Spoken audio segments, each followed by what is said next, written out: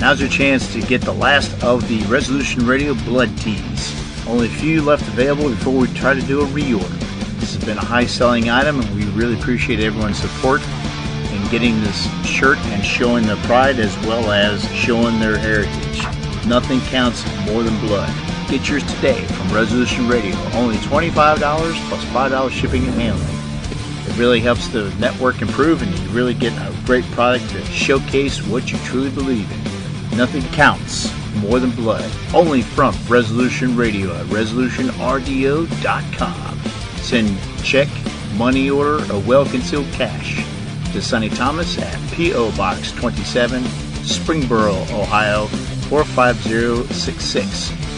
That's Sonny Thomas at P.O. Box 27, Springboro, Ohio 45066. Adding to the disclaimer that opinions of a host and of the guests of any particular show shall not affect the radio network as a whole. We reserve all ability and freedom of speech from all participants involved, including callers, and if you're offended, tough shit. Thank you, Resolution Radio.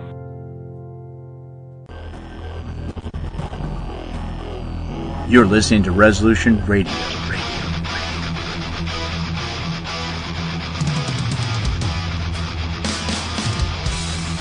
ResolutionRDO.com.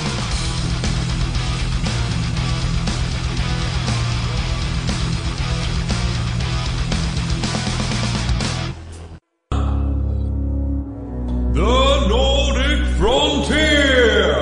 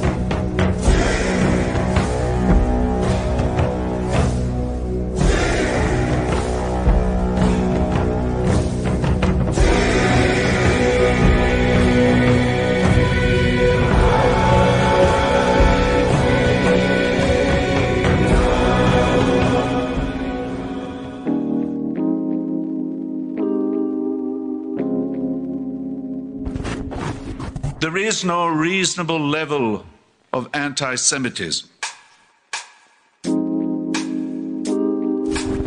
Nordic resistance movement are present.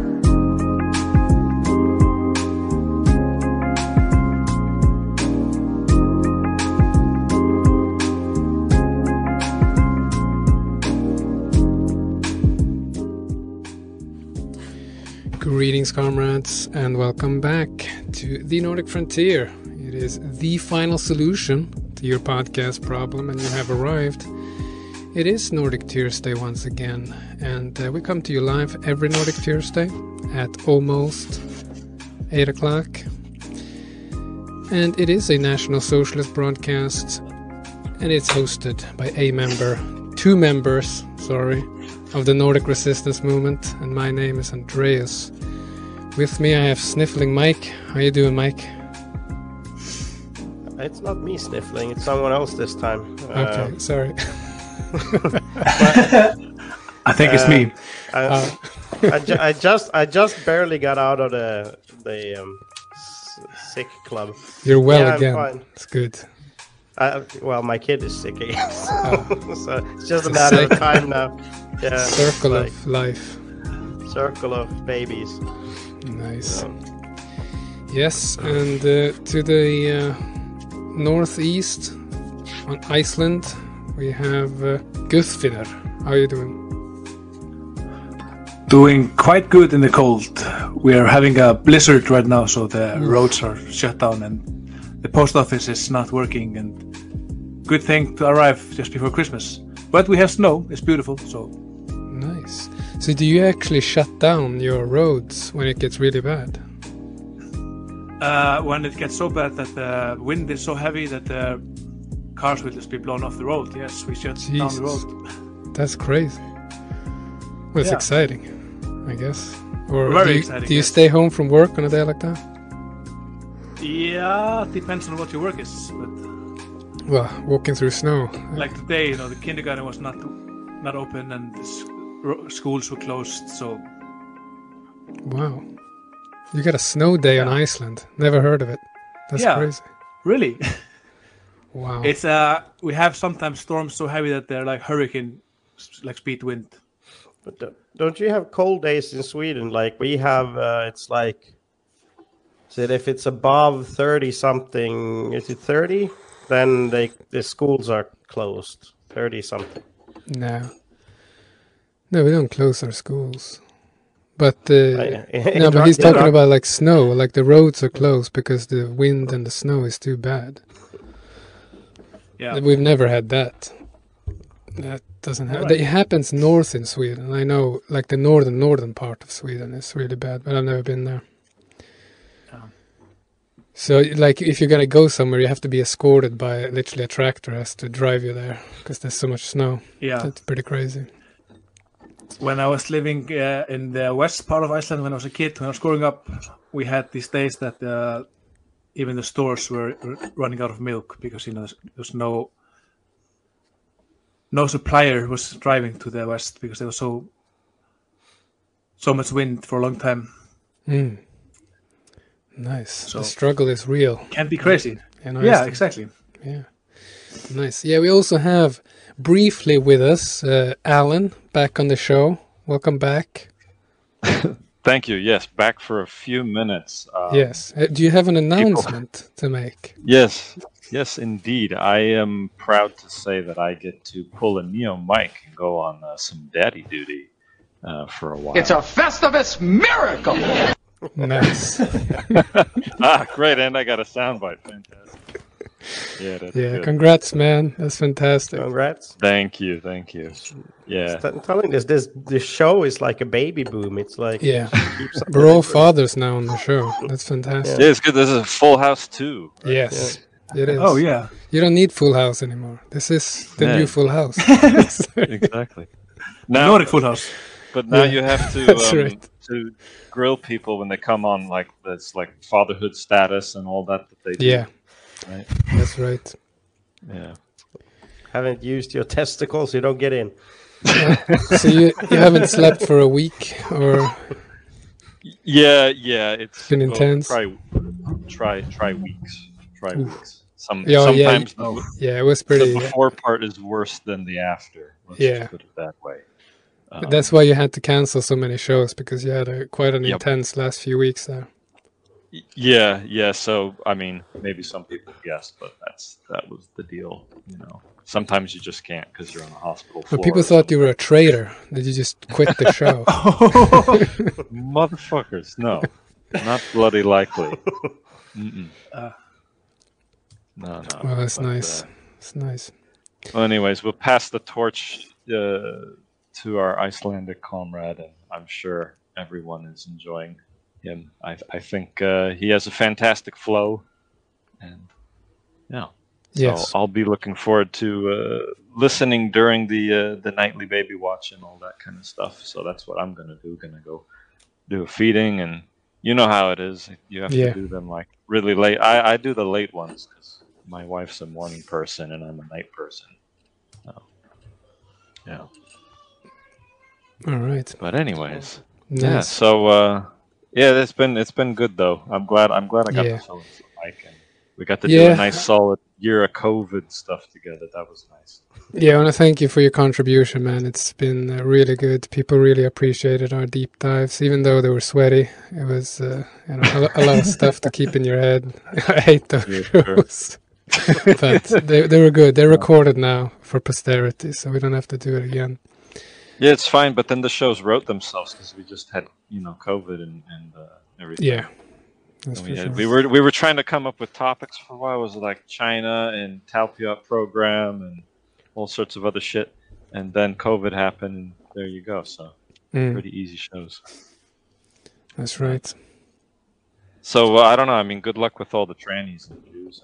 Yes, You're there will stuck always on be your normal trannies. rotation now. Yeah. And monkeypox didn't take off, so you don't have another easy year ahead of yourself. No, we'll have to dig for content. Yeah. All right, man.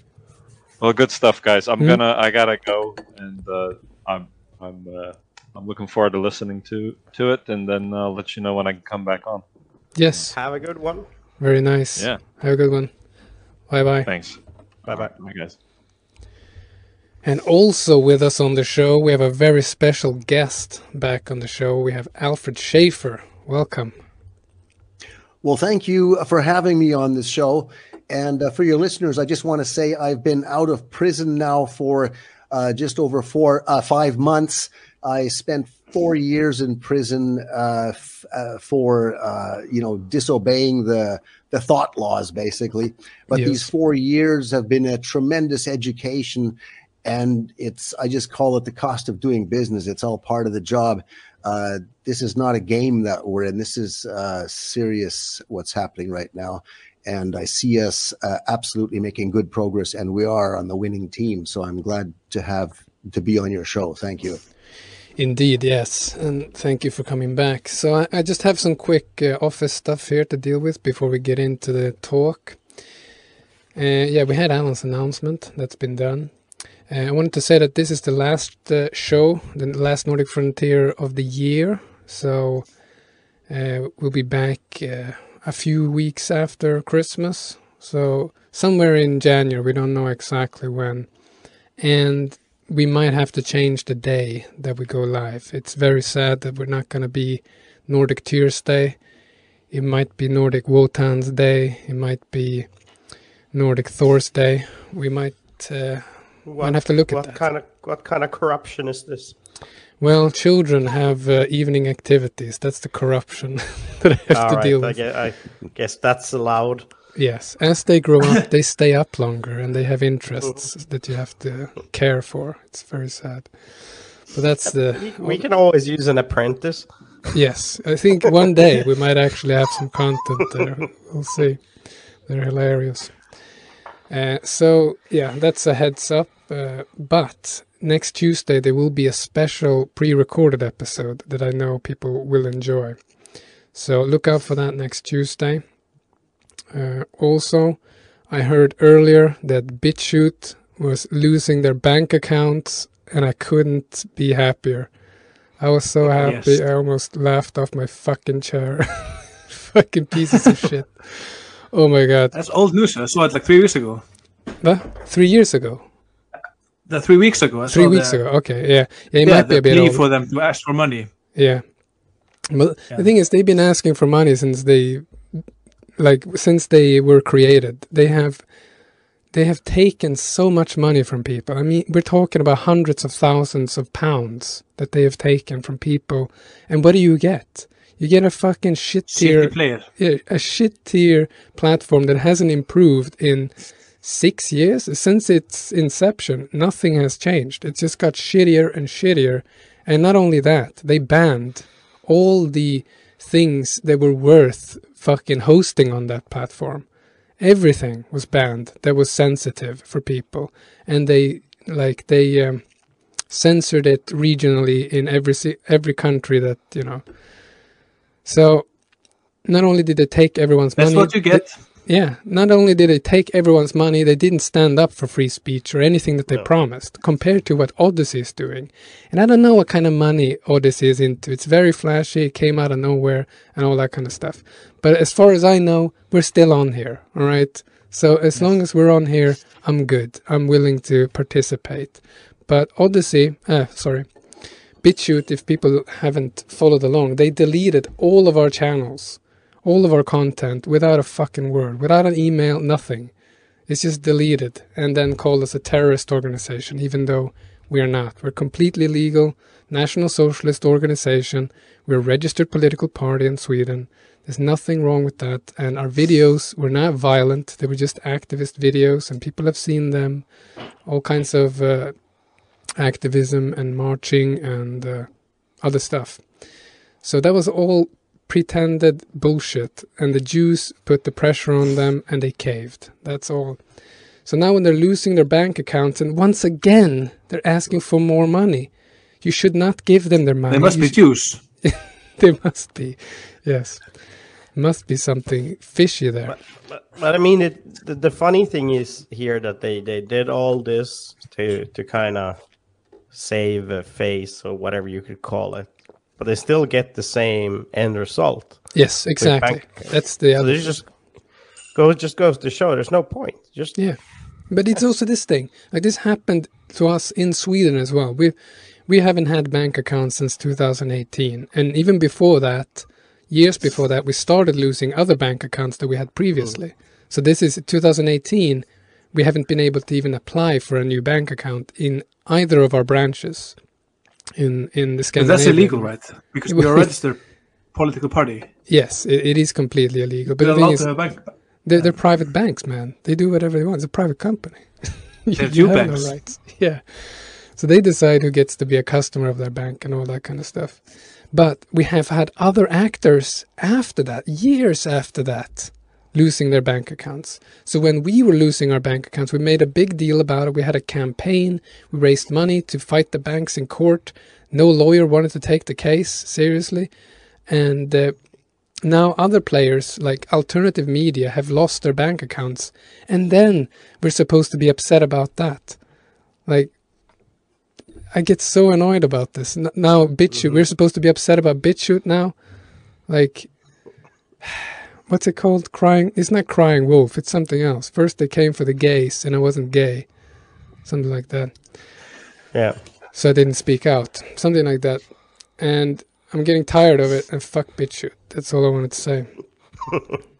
Yeah. So we have some donations coming in anyway. Very nice to see. We have SS Revival and we have Kroka. And we say... May the blessing of Tyr be upon you. Indeed. We also had a question in the chat. What's up with the gaming channel? I don't know. What gaming channel are you talking about? We had some messages here from our donors, actually. Kroka says, God jul.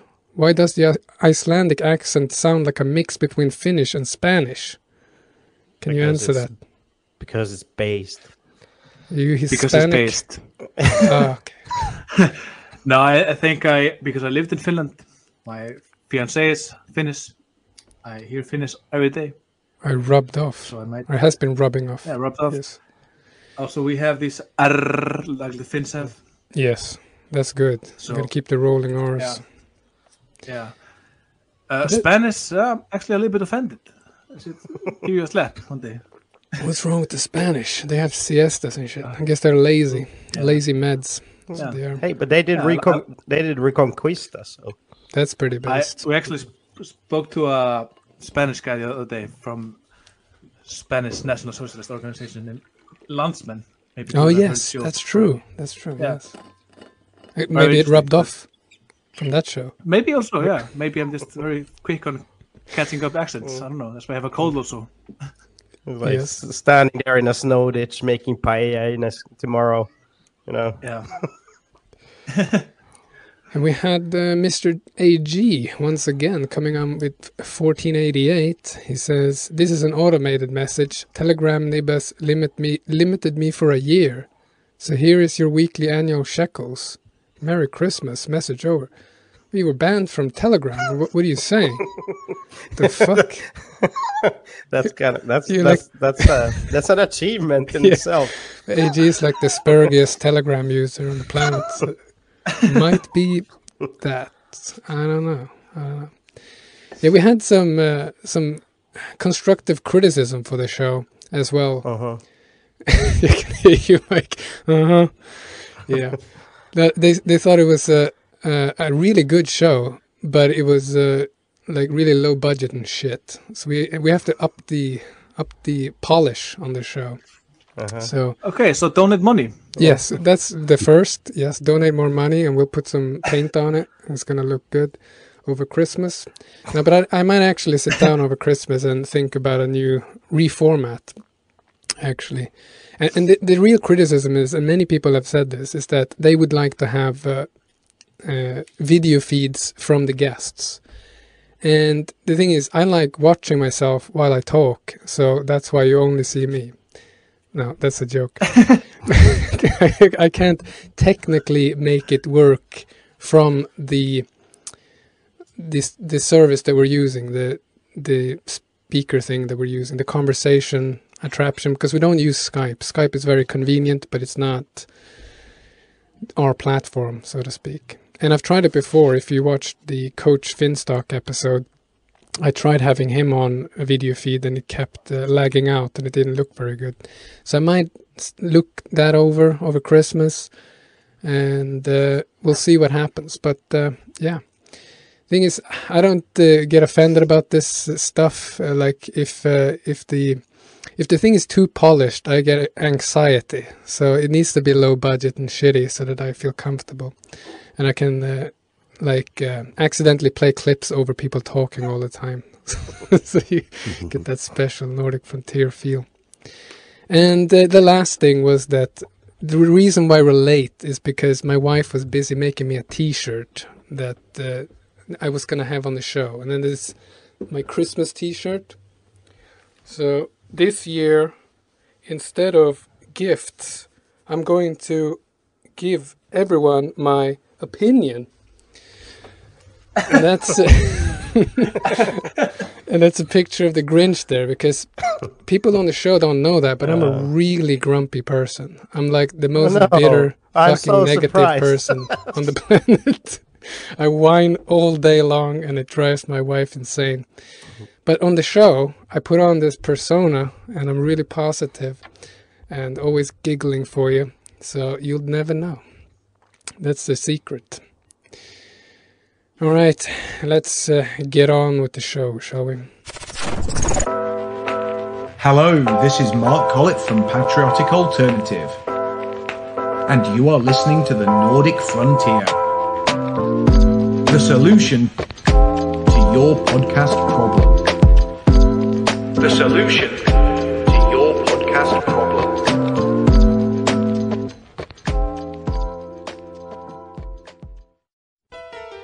When a beer commercial, everyone's happy and they're jumping around in or whatever. The thing is they not only have appealing activities, they have appealing people out there too. You know, you see beer commercials and it's done with natural water and it's cold brewed or heat pasteurized and all that kind of stuff. They make it sound more like a health food almost, but they never show the hangovers or alcoholism or anything like that. And then in reality, you're happy and then you're vomiting in the bathroom and then you're waking up sick the next morning with a really bad headache. Any person that says that beer is merely for recreational use is stupid because it's a form of alcohol. They just want your money. It's the people that sell the product that are getting the most out of it, not the people that use it. That's exactly what they're doing. They're all sell our beer and it doesn't matter what it takes, just sell it. No, they're not honest messages. They don't show the flip side of it, the results of alcohol. A public service message from The Church of Jesus Christ of Latter-day Saints.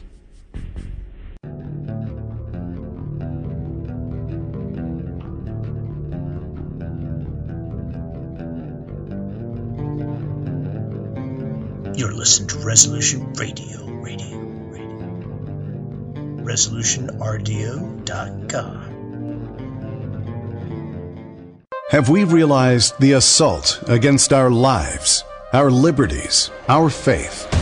To defeat this assault, Christians and all people of goodwill should have strategies to prevail in our faith and principles, which are simple. No need for a complex formula. One goal, one aim. A strategy like the heroic Christians of the past. We win, they lose. Nothing less. Big Q, Little Q.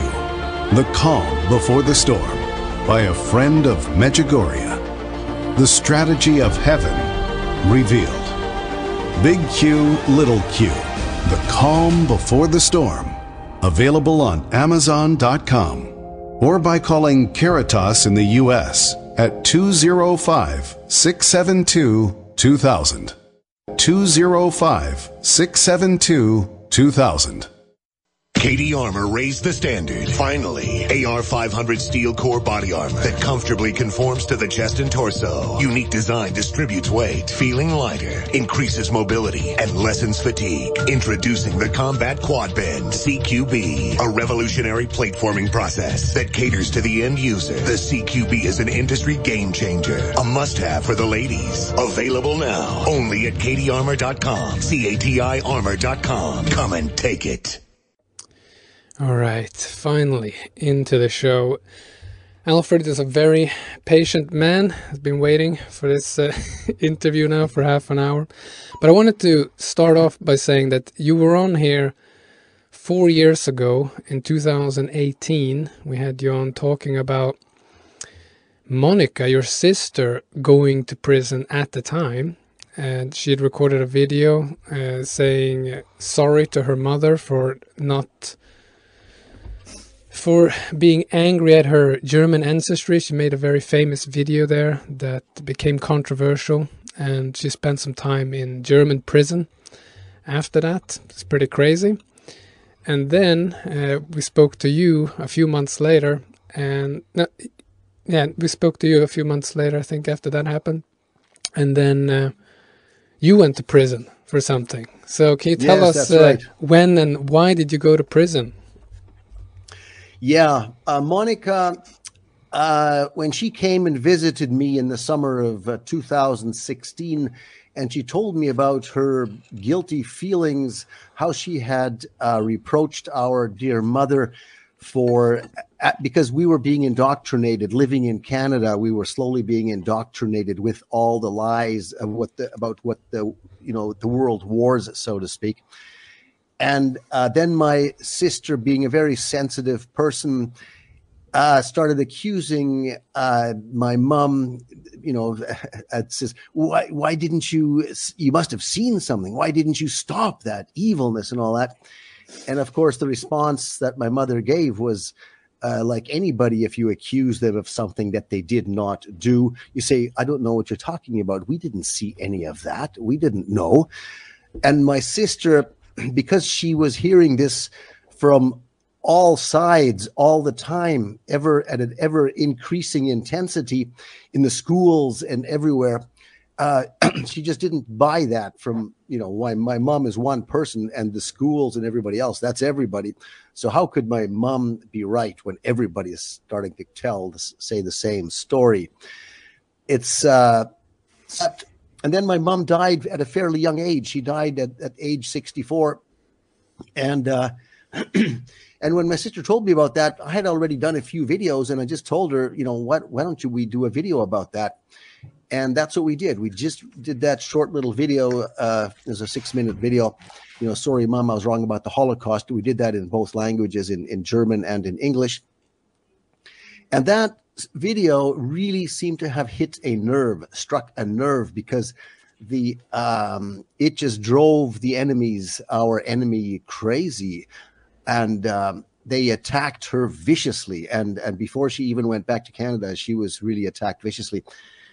And when she came to visit me later on, and to make a small story short now, but she went through that very trying period of ritual defamation, where everybody was attacking her, trying to make her life miserable.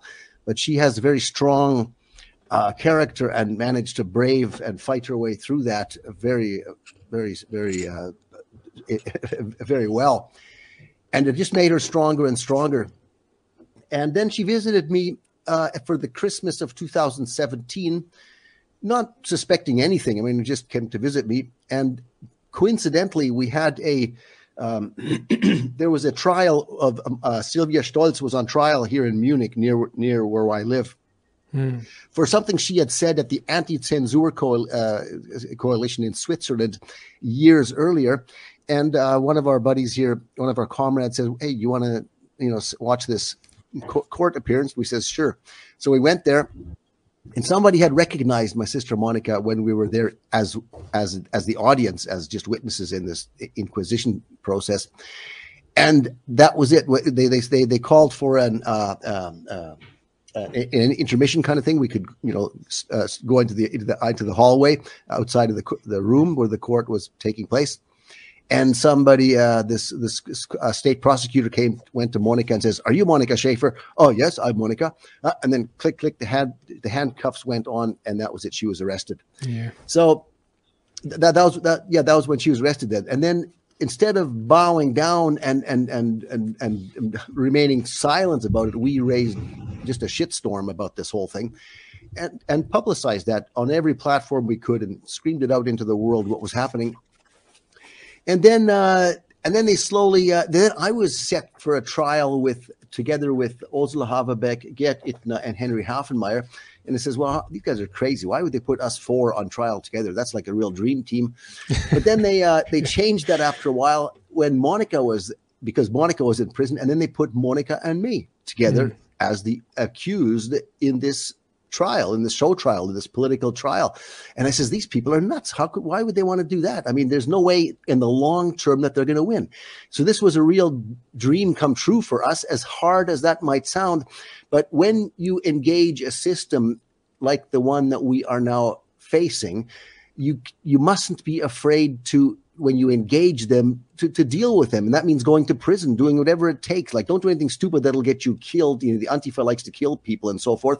But you have to engage the system and that's it. And Monica grew stronger in the 10 months that she was in prison. The time we spent together in the courtroom all the times and being transported from the prison to the courtroom back and forth. And I mean, that was a real a journey through, it was a thing that we'll never forget. And then she got released and I started, and I was, locked up. And I spent a total of 4 years in prison. And even that, as hard as some of that time was, it was like if you're going to the planet of the orcs or something, space travel. I mean, there's going to be some hard times. There's going to be some lonely times. But if you come out alive at the other end of it, on the other side, then you will never look back and regret it. And that's what that's the situation that we are all living in right now, is we have to face down this monstrosity that is out to kill us all. And if we fail to stand up and do what it takes to win this battle, then we will die. I mean, how many people, if just one little example, this corona nonsense, when they came to my prison cell, in my cell, and asked me, "Mr. Schaefer, do you want to make an appointment with the doctor for the vaccination?" I told them very calmly, I said, "The doctor that comes too close to me with his needle, he will have no more teeth because I have a fist and I will punch his teeth out." And this is, "Mr. Schaefer, why are you so violent?" I says, "No, it is purely self-defense. That's all. Self-defense. That's all." And they left me alone. I didn't have any trouble. And when people actually roll up their sleeve because they believe these nonsensical lies after having believed all the other lies about their hollow hoax, the 9/11 and the 6 million other lies, it's no surprise that they believe the lies of, there's corona snakes and COVID monsters who are going to kill you. Yeah, I mean, we have got to. Yeah. What kind of information did you get regarding COVID shit when you were in the inside? Like, did you have people visiting you, telling you stuff, or? No. When this corona COVID nonsense started, that was the end of any visits I was getting from my wife or anybody else, because they were just I could not watch the nonsense that they put the visitors through with their mask and and that was just it was unbearable. And plus I was getting good mail out of the United States, from Sweden, from the UK, from all around the world. I was getting good mail informing me about what's going on outside, since I have no communication in prison. I have no internet, no nothing. But these letters, at first they had high censorship, and they weren't letting a lot of that stuff through. But I think they got instructed from someone higher up that says, no, let that stuff go through, because there are more and more people in the system, in the regime, that want us to win and are banking on us to win, but they themselves can't do anything because of the position they are in, and they feel threatened. So they are helping us in little, in ways that we might not understand and so forth. because they don't want to die in the end, and they are beginning to understand what we are dealing with here. And as we all find our way back down to our own common sense, it combined with understanding the truth, we become a force that nobody can beat. And that is why the Jews have on their agenda to take down and dilute and basically exterminate the white race, because they have never been able to really defeat us. They've been able to parasitize on us at our expense, but in the end, we have always tossed them out, and this will happen again now.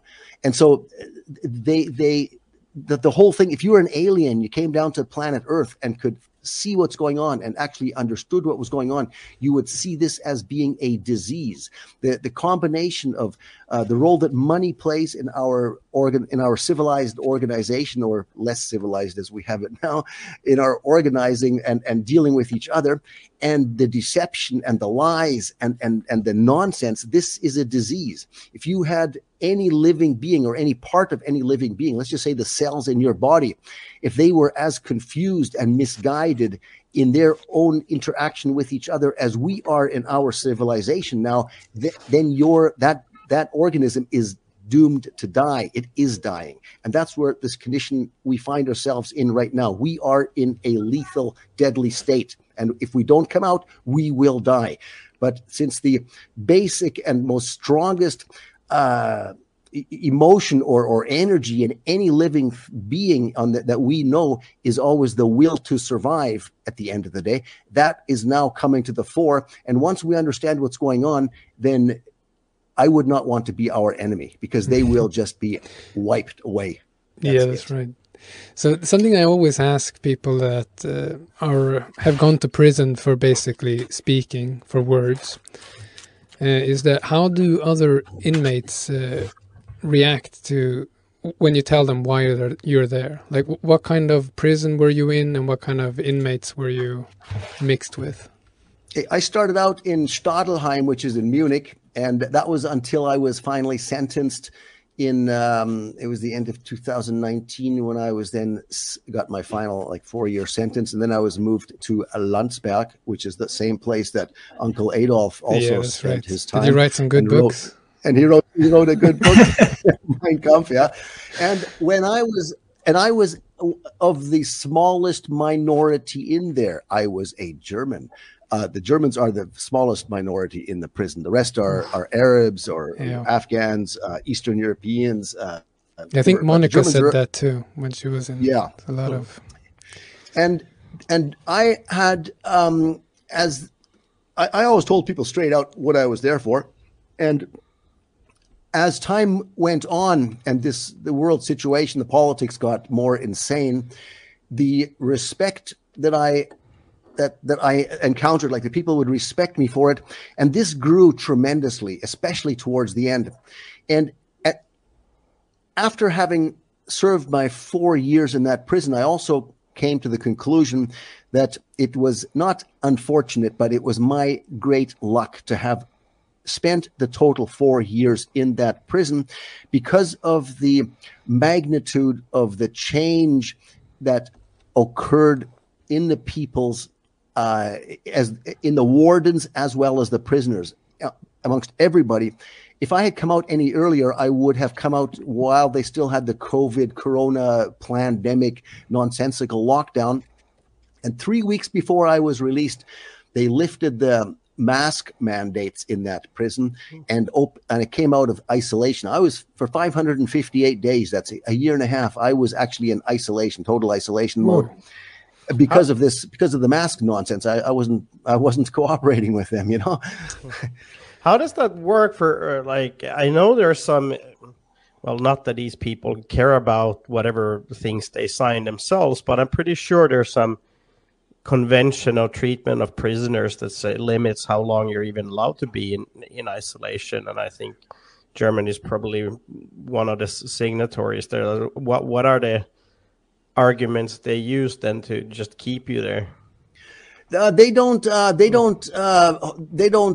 go by whatever rules they may have there. We are living now in a state or in a condition of contradictory laws. Yeah. These rules that they have are all contradicting each other themselves.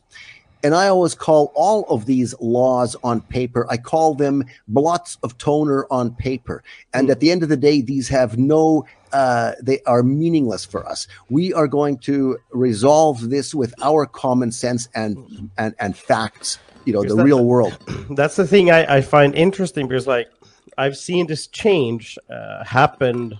And now when you kind of say it, I would say that it does coincide a lot with the Corona thing. But before Corona, you would still, like, when authorities or whatever, when they kind of went against their own rules or whatever international agreements, they would always try to kind of explain it away somehow, that they would give you an argument as to why they were doing it. But I've noticed that these days they just don't even care. They don't even bother anymore. They just do it. So in a way, it is more positive, because it's more in your face now for your average person who never really comes into contact with this kind of nonsense.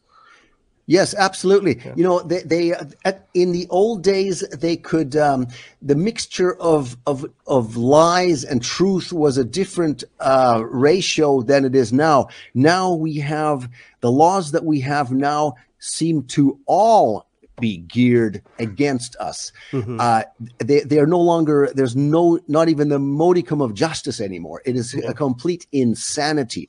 And I always,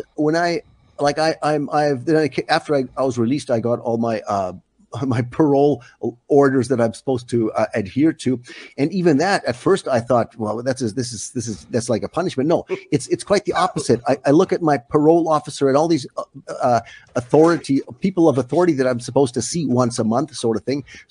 I look at those people as these are my contact persons in the regime who are all capable of learning what's going on, and I am educating them. In fact, I just had an appointment today. I was in Munich with my wife, and we had to visit my parole officer. It's a man and a woman, and the funny thing is, these people.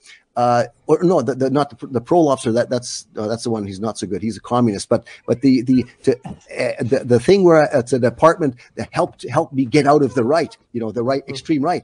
And when they gave me these orders a week before I was released, I was on got a televised through a short circuit TV, a closed circuit TV. Court case kind of thing. They dragged me into this room in the prison, and they says, "Here's you're going to get your parole orders here." And this woman judge started telling me all the things I'm supposed to do when I'm released. I'm not allowed to talk to anybody on the right. My answer to that was, I never talk to anybody on the right, because if they're on the right, I turn 90 degrees and then they're in front of me like you are right now. I don't react to their nonsensical terms. And they say so. I say, if they cannot forbid me to talk to anybody, I can say what I want. I'm not going to say any false things about anybody or defame anybody, but I can talk about facts. I mean, nobody can forbid anybody to talk about the truth. Now, if the truth is illegal and you call the truth hate speech, that's not my problem. That's your problem. So this is how I talk to them. I do not ever excuse or apologize or anything. I only, whenever any of these words that are all weaponized control words come to me, they're words that are supposed to, it's like you train your dog, you click your tongue or something, or you whistle and the dog does this or does that. These words are dog training words. We are not their dogs. We are going to do what we've always done, and that is to live our lives as Europeans always have, without having someone trying to teach us like a dog to jump through some hoop, Yeah. So now these people that I have to meet every month, sort of thing, and go to and tell them I haven't taken off, haven't done any terrorist activity, whatever you want to, and I'm actually educating. These people I'm pulling them all over to our side. I adjust my words and my language and everything so I don't freak them out, kind of thing. But it's not that hard. Once you understand a critical amount of what's happened to us, what's going on, and what the reality is, and you understand the magnitude of the psychological warfare that we have become victims of, then we can immunize ourselves against that and fight back. And it's not hard. And that's what we all have to do. Every single person who looks in the mirror and sees a white face has got to do it now. Like pretending to be too stupid to understand is no longer an option. Yeah, no, I agree. Yeah, that's true. And I've had other comrades that have gone to these, I don't know if it's not parole officers in Sweden, it's like correctional, criminal rehabilitation, kind of after their sentence, they come out and then they go to these people to keep them away from, I guess that's what you explared, like they're trying to get you out of the bad habits of extreme rightism. Exactly, like it's the same thing, a different name, and what these people just have to do is just learn how to get those people to come onto our side. You know, they're forced to listen to what you're saying. Like that's their job, to just sit there. So you can just do your thing. Like you have to go there and see them. So you might as well give them the message, I guess. Absolutely. Like I'll tell you today, I was doing all the talking. Like they hardly got a word in edgewise. I let them talk so I can see what they're, how they're responding to it. And it's amazing. Talking to them is not as bad as talking to a lot of our own people who are zombies. Like the zombies amongst our people, they're the worst. They really are. And I tell them, and also learning, the more one understands about what really happened in what we call World War II, World War I and World War II, what happened in Poland and so forth, there's so many things that happened there that really give us ammunition to help those people understand what is going to happen to them when this thing goes over, and it is going over, make no mistake about it. Just like when I was in prison, there's a lot of people from Poland in the prison, and I'd always ask the Poles, I'd ask them, do you understand what happened at Katyn, the Katyn forest there? Yeah. Like that was the massacre of, some people say it's up to 22,000 of the Polish officers, the cream of the cream kind of thing of the Polish men. And now there's another dimension that one has to understand about what happened there. And you have to also understand what Yuri Bezmenov, I'm sure you all know Yuri Bezmenov. Yeah. Okay. And you know how the Yuri Bezmenov had said in that interview he gave in 1985, he had said that, those people who think that they are going to get some position of power by serving that regime, when they realize, they won't, they know too much. And as this thing moves on, they think they can gain a position of power. They won't get that power. They will be put up against the wall and shot. Yeah. Okay. Or they recognize what's happening and they will become the fiercest opponents of that regime, because that is the price they have to pay, basically, and the rage they feel within for having been so deceived and misled. So the regime can't win. Now, these Polish officers that got shot in the forest of Katyn, the Poles might want to say, oh, that was a cruel thing. And it wasn't the Germans. They know that. They blamed the Germans until the Iron Curtain fell in 1989. And then, of course, they couldn't push that lie anymore. So then he says, oh, it was the Russians. No, it wasn't the Russians either. It was the Bolsheviks, and these were the Jews. Now, why would they shoot all those Polish officers? Well, I'll give you one reason that I only really, it sort of sunk into me just recently, because these Polish officers, so many of them had been involved in the absolute horrendous, barbaric treatment of the German civilians before before Hitler had to go in and stop the genocide of the German people there. And these Polish officers probably they knew too much. They had to be eliminated. They had to be killed, because they were dangerous to the Bolsheviks, because they would have turned against the Jews, against the Bolsheviks, and sided with the Germans, or like they were involved in killing the Germans and so forth, because they thought that's advantageous for them, because the Jews had incited the Poles to kill the Germans, much as the blacks in South Africa are now being incited to kill the whites, much as the invaders coming into our countries are taught and learning whites are worthless and, just kill them. I mean, how many rapes are happening in Sweden? Innocent children being murdered and raped. And what is happening? Nothing happens. No, if you speak up, you're a racist. You're this, you're that. The invader's not going to be punished. It's a cultural thing. You have to do more to integrate them. Yeah. I heard you talking about an example of someone in Germany had their son was murdered by an immigrant. Yes. Can you tell me about that example and then compare it to your sentence? Yes.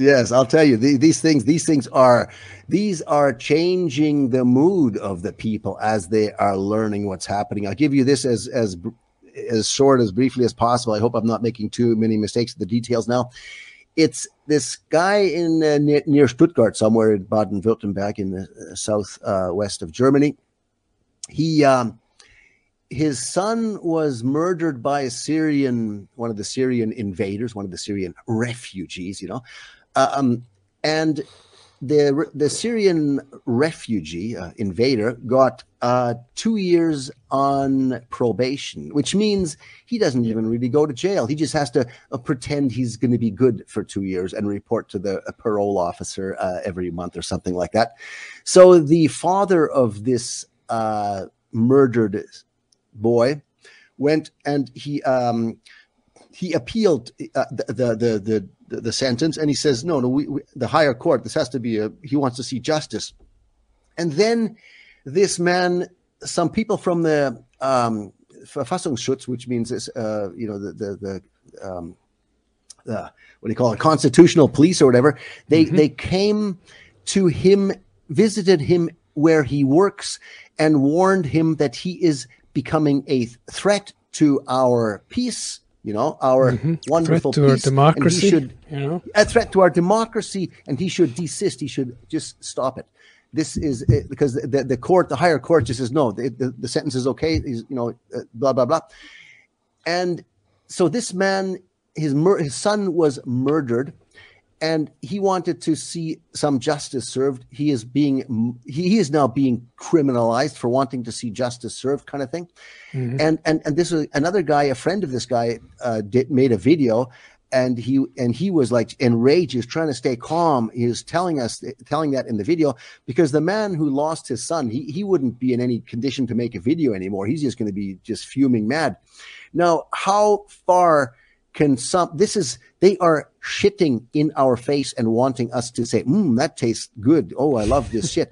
I mean, this is so vile, so evil. Yeah. And the one we have to remember, and every human being must know this, that I do not know a single person in all my life who likes to be made an ass of and mocked for it. That goes against our nature.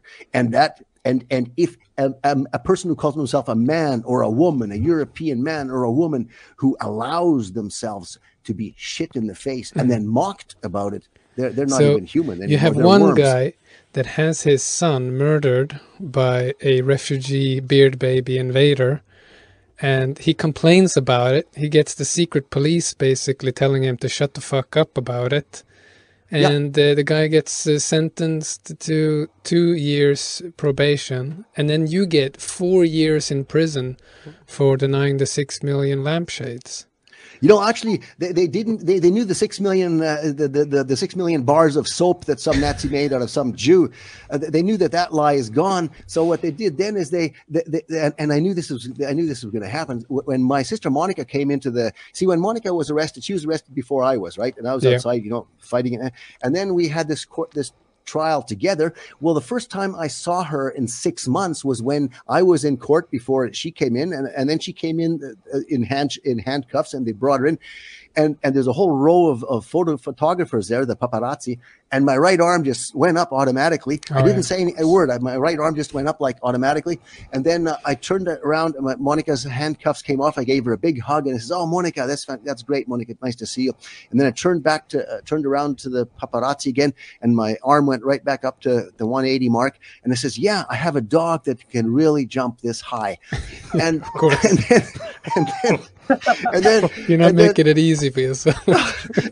Because I'll tell you why I did that. Because once you understand how we are being controlled by psychological warfare, and how does psychological warfare run? Well, they indoctrinate us over many, many years, actually all our lives, with certain programs. And one of these programs they indoctrinate us is the Holocaust lie. Just like the moon landing is also one of these programs. But the moon landing was supposed to make us happy and proud, but the Holocaust is supposed to get us on our knees.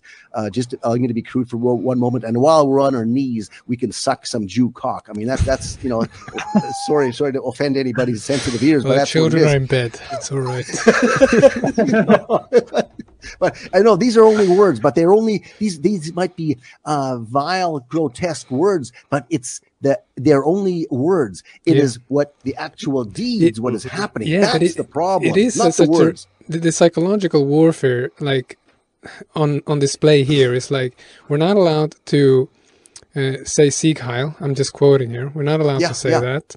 Or Heil Hitler. We're not allowed to say that. We're not allowed to raise our arm in a certain angle. While we're doing that, especially, that's illegal.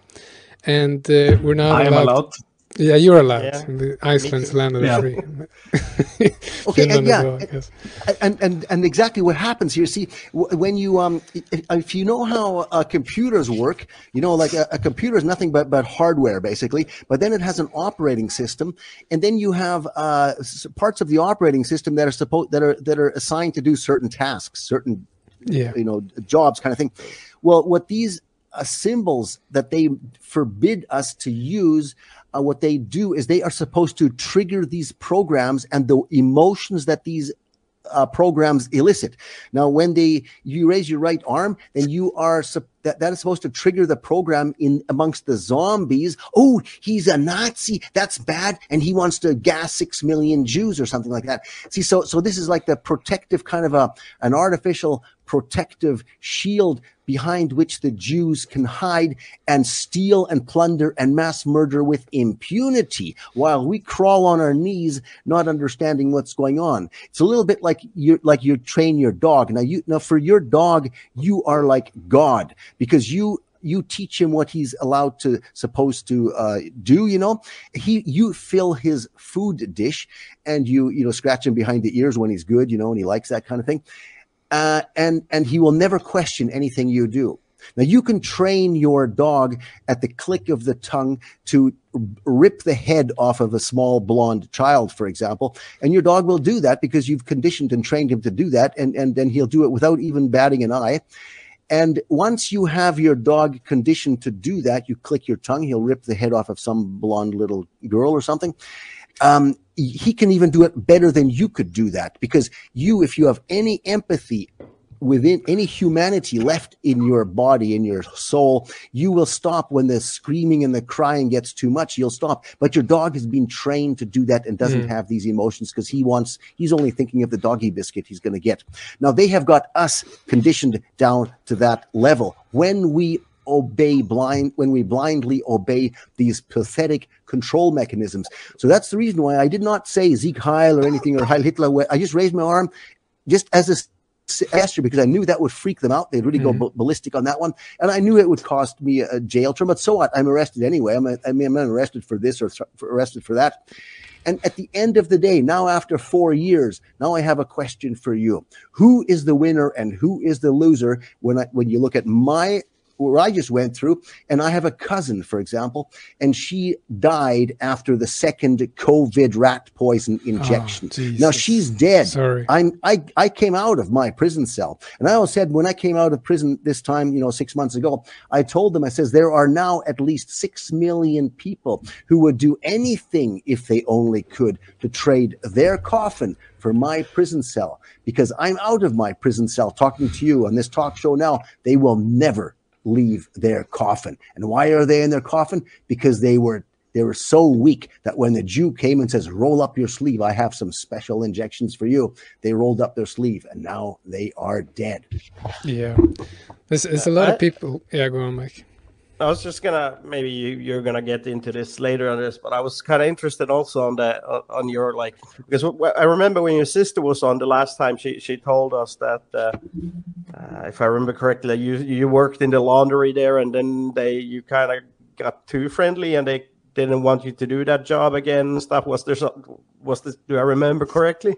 Yes, correct. Yeah. So there's a lot of this that they kind of try to isolate you from other inmates, even before the COVID, so that you wouldn't tell them uncomfortable truths. Yes and no. There are sort of two sides to this. On the one side, they threw me out of the laundry because I was getting too too chatty. It's funny. No, but it wasn't really punishment, because then they moved me into this other wing of the prison, which was where people were that were going to be released fairly soon could sort of do a commerce course, this, they get this education kind of thing.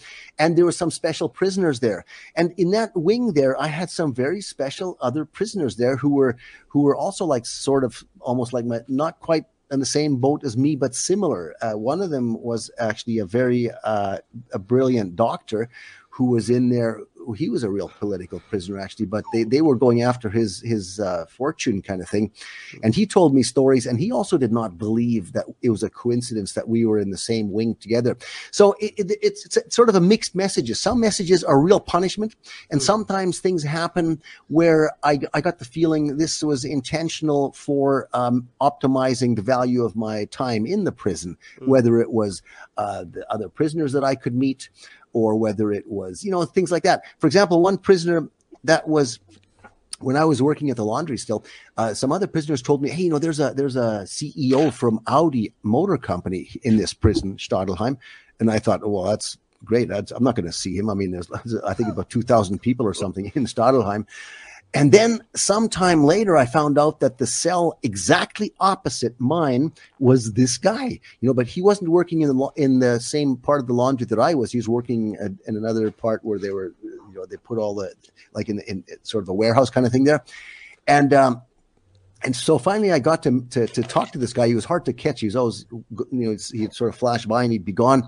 And finally I got, I caught this guy and says, hey, let's have a chat. I want to talk with you. And so we were having, when it was possible, there's like sometimes, there's certain times, the cells are locked and the cells are open. You have to go to work and do this and that. But there were always times when he could come into my cell and we'd have a one-on-one 60-minute education session kind of thing. So I was getting into these education sessions with him. I was informing him about all kinds of stuff. And he was there at the time when they had this diesel scandal kind of thing at Audi. And you have to understand these so-called scandals where they would extort money out of like the German auto companies. Mm-hmm. These were rigged operations just to extract billions of dollars basically out of these corporations. And they'll do that with all European corporations to break them apart they're still European, right? Those old companies like Mercedes, Porsche. I cannot comment on that because I really don't know. But I think Mercedes is manufactured in China now. Yeah, like it's all. Yeah, but the owner, I'm thinking, like. Well, the Chinese have. Well, see, this is the whole thing, that the Chinese have been going along with this game now while they've been getting our Western industry, but the Chinese have not forgotten the Opium Wars in the 1850s or whenever that was. They have not forgotten that. So the Chinese are looking at the Jews and saying, well, we'll be nice to them as long as they are useful for us, but in the end, we remember who they are, and then we'll deal with them. So. See, all these, the Jews don't have friends. They just have partners hosts. Of convenience. Different hosts. Different hosts. And it might be convenient for the time being to pretend that they're friends with them, but in the long term they are not, because they have not forgotten the Opium Wars. And if the UK, if England does not get rid of the guilt associated with the Opium Wars, but the British were no more guilty of that than were the Americans of destroying like Iraq and Afghanistan and so forth. They were the sledgehammer and the Jews were driving the sledgehammer, you see. It's like if somebody went into your brain and got you to go around and do all kinds of damage in the neighbor's house, Are you guilty? Well, if you can prove that it was the parasite that was driving you to do that, then we could be more lenient with how your punishment kind of thing. So even here, like the UK has got to come clean on their Jew problem, which they will. I mean, they've done it in the past. The Americans have got to come clean on that. I mean, like 9/11, that whole taking over, like going into Afghanistan, it was to get the opium trade going again. I mean, and make all kinds of money. I think Chinese people are getting revenge with the opium wars with fentanyl in Western streets right now. If you know what that is. Say it again. Say it again. I think the Chinese are getting revenge for the opium wars with medicine called fentanyl, which is flooding European streets now. And it's like synthetic heroin. Synthetic opiates. Yeah. Oh yeah, like right, lethal doses, microdose, you will die for just a few milligrams. Oh yeah, that's a real plague. We have got to get a grip on this stuff. This stuff we will go down as a civilization if we don't get a grip on this.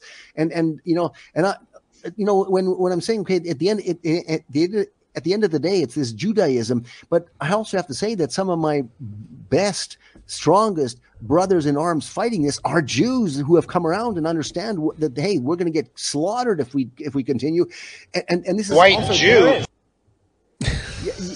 You also have to understand that when the Jews, when they get beyond a certain point in concentration and power, they kill each other in massive number. They go after each other because they're, that's what parasites do. I mean, you get parasites all in one little small space. They're going to eat each other up, and the Jews are no different. And I'd say that even guiltier or as guilty as the Jews are the doctors, for example, who are participating in this injecting of the people with this rat poison. That's crazy. They're making money. I don't know if how it is in Sweden, but here in Germany, if I heard, I don't know, I'd have to verify this, but the doctors are given a premium of 5,000 euros to participate in this vaccination program, and then they get like something like, if it's on a weekend, 38 euros per shot kind of thing. Well, they can make like 2,000 euros or something a day. I mean, you go out and try to get a job that pays you 2,000 euros a day for sticking people with rat poison. I mean, that's a pretty lucrative thing, Hey, that's a nice picture on there. That's my dog. He's jumping, One question I had, you mentioned the Audi CEO. I guess what was his name? Stadler, I think. No. He was reporting to Stadler. His name was Thomas Detman, Dr. Thomas Detman. Because there was some Stadler as well, executive that got. I remember he was like the CEO or something. But anyway, so my thinking was these this is obviously a person who's been like in the top echelons of international business, not only German business but international business. So when you had these discussions with him about all these things, like from German history to Jews and so forth, did you see something in him that you didn't see in others? Did he kind of connect the dots from his own life in a way, because he's probably had to bump into these what we call strings of power in his life more than once? Yes, this was, you also have to look at when did this happen. That was the very beginning, or towards the beginning of my stint in jail, and that was in Stadelheim. That was 2019. And he said I cannot openly talk about some of the things you're talking about. He said that. I says, that's understandable, but you have to understand what's going on here. And see, what they often do in a case like this is to intimidate the people who are working in the higher echelons in these corporations. They will often set them up with some other charges, just to set an example of what happens if you don't cooperate, kind of thing. You see, this is what they do with us too. Like, that's how the Jews like to do it. They like to, if you are not being a good puppy dog for them, then they will take you and accuse you of something that doesn't have anything directly to do with what you're supposed to be doing for them, but it takes you and punishes you, takes you out of the society, puts you in prison. And that's what they did with him. I heard then after I was moved out of that prison, I heard from another prisoner that this Audi CEO was moved. He also got a 6-year sentence or something, but it was for something unrelated to anything he did at Audi. It was just basically to extreme punishment, setting an example to get everybody else who thinks they have a nice, high-paying job with responsibility to keep them in line, basically. So people who have lived the life of you've been taught to be a good person kind of thing. They are so afraid of, if I go to prison, that's the bad evil God. Who's going to talk to me anymore? People have to get over that because this is the whole world is a prison now, and we all have to just come to But did he mention like anything of interest in the sense that what kind of straight there's a lot of these I guess the term correct using the term conspiracy theory in its correct meaning, not that it's tinfoil, but in general. Was there anything that he alluded to? Like I said, because I've always been interested in, because like you see these giant corporations like embrace the LGBTQ rainbows and all this crap. Of course, they do it because it's trendy, but I'm always been convinced that there is some kind of force of some sort, political pressure, whatever, that forces them to kind of do it in the level they are doing it. Yes, he was open. I talked to him a lot about 9/11. Yeah, and the fact that Jews were 9/11 was a Jewish operation, nothing but a Jewish operation. Jew coup. And I'm going to give you a little short story about the demoralization of that doesn't just stop in our society as such, but goes right into the corporations. That will also kill the corporations. I started working for IBM in Canada in 1977. Okay, and the last question that the guy who was the personnel manager asked me before I was then hired was, well, Mr. Schaefer, if you work for us, are you prepared to move or, travel? And I says, well, sure, that's no problem, And then when 40 years later in 2017, I was on a Trans-Canada speaking tour and I was talking about psychological warfare. And after my presentation in a Toronto library where we had a number of presentations all across Canada. Anyway, this young man came up to me, and he was about maybe 28 years old or something like that. And he says, Alfred, I was at IBM. I wanted to work as a systems engineer. And then I had everything right. I love that dog there. I had everything right. I had the job all wrapped up. And then I got the last question. I was asked the last question, and I was asked by the personnel manager, are you prepared to work with a transvestite? And this guy didn't know. He says, what the hell has a question like that got to do here? This is nonsense. He just sort of shook his head and laughed or snickered. And then the personnel manager says, I think we have an attitude problem here. And he did not get the job. So I says, when a company like IBM, as a hiring criteria, has there in the list, you have to be willing to work with transvestites. Well, what else do you have to do? And then state-enforced homosexuality. That's what we got. And then I also heard recently that a company like IBM was asking its employees they have to get vaccinated. Well, what kind of a future does a company like IBM have when they when you have to work with transvestites and get a rat shot, Jew kill shot? Who kills their own employees? You see, so this is the end of the line. It's the end of the road. There is no where do the Jews stop their nonsense? You see, this is it. Like it's right over the top. Yeah, for sure. Yeah, it's crazy how they've been pushing that stuff like in businesses, and then now, obviously the hype isn't as big. It's like, I know they're trying to drum it up again now, so it's a bad timing for that. But like all of a sudden, it doesn't matter anymore. Like everybody, like so many people lost their jobs for refusing the jab. So many people took the jab to keep their jobs and got sick or died or had complications and all that kind of stuff. And then one day they just decided that, nah, COVID is over.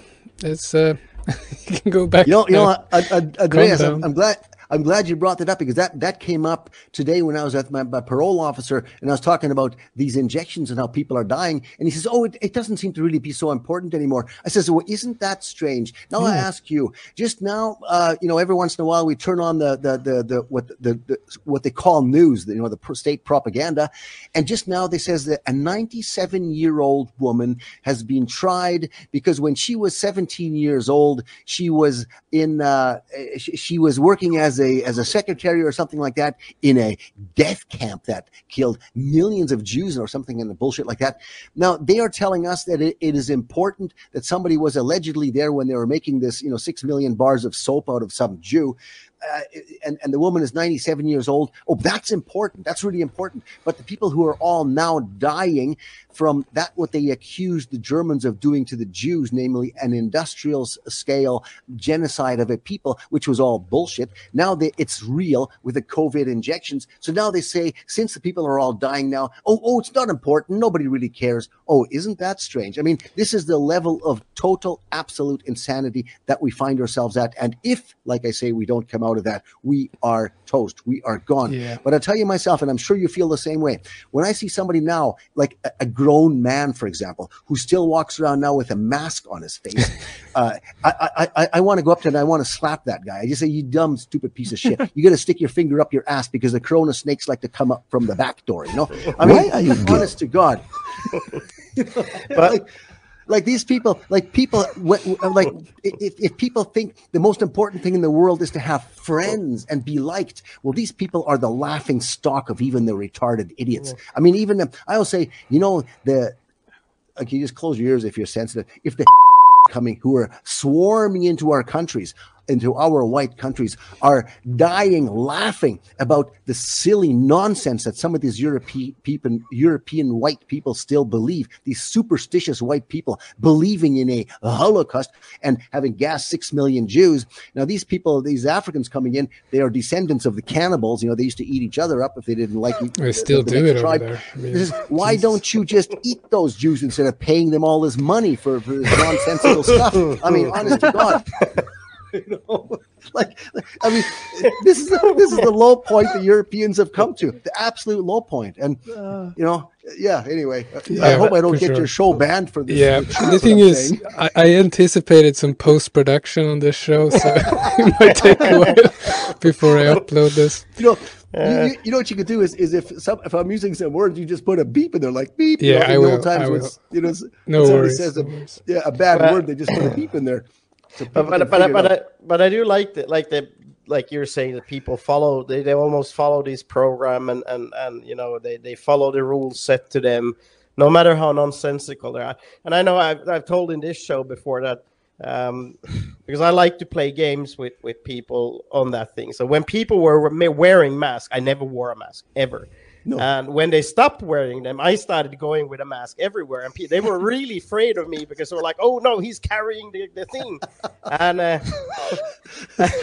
And like people who knew me were like, so why did you were such an anti-mask person. Why are you wearing a mask? It was just because because I'm getting a chuckle out of it. I thought it was hilarious going to the grocery store with a mask on when no one else was there. And I'd walk really past these normies, and they would almost jump to the next aisle because I was there wearing a mask. And literally 3 weeks earlier, it was the other way around. If I didn't have the mask, that was their reaction. Spanish people are still forced to wear masks in public transportation. Yeah, but it's I like to do this because I've noticed a really powerful way of breaking the matrix, so to say, with your average normies is to break what they perceive as a rule and do it with confidence. And it's they don't know what to do, but it's kind of awakens a little thought, and hey, I could also do that. Yeah, I don't need to follow these things. For example, this is probably going to piss off a lot of people, but my favorite hobby these days is because they've started to in front of grocery stores and stuff. Going to work sick. Is that your favorite hobby nowadays? No. But in front of grocery stores, they have obviously the invalid, those parking lots, which make total sense. They need to be close to the door. But they started this brainwashing people to their fucking electric cars, so they're giving them the best parking spots, next to the entrances and stuff. So I'm driving there with my old car, and I just parked it. And I have these this one guy not many weeks ago was like, "Hey, you can't park here. That's not an electric car." I was like, "Well, it identifies as an electric car," and he just walked off. And he just stood there, completely dumbfounded, because I just didn't care. I just don't care. And and I came back, and he's still charging, and I was like, "Yeah, well, so enjoying the cold?" And then I just rode off. And he's like, this arrogance, but it's not like I don't do it to be a dick. I just do it to make a point that, just because someone tells you that now you need to go and buy a 60,000-70,000 euro car because it's green, because we mine, a whole mountain in Peru or something to make a battery. Green.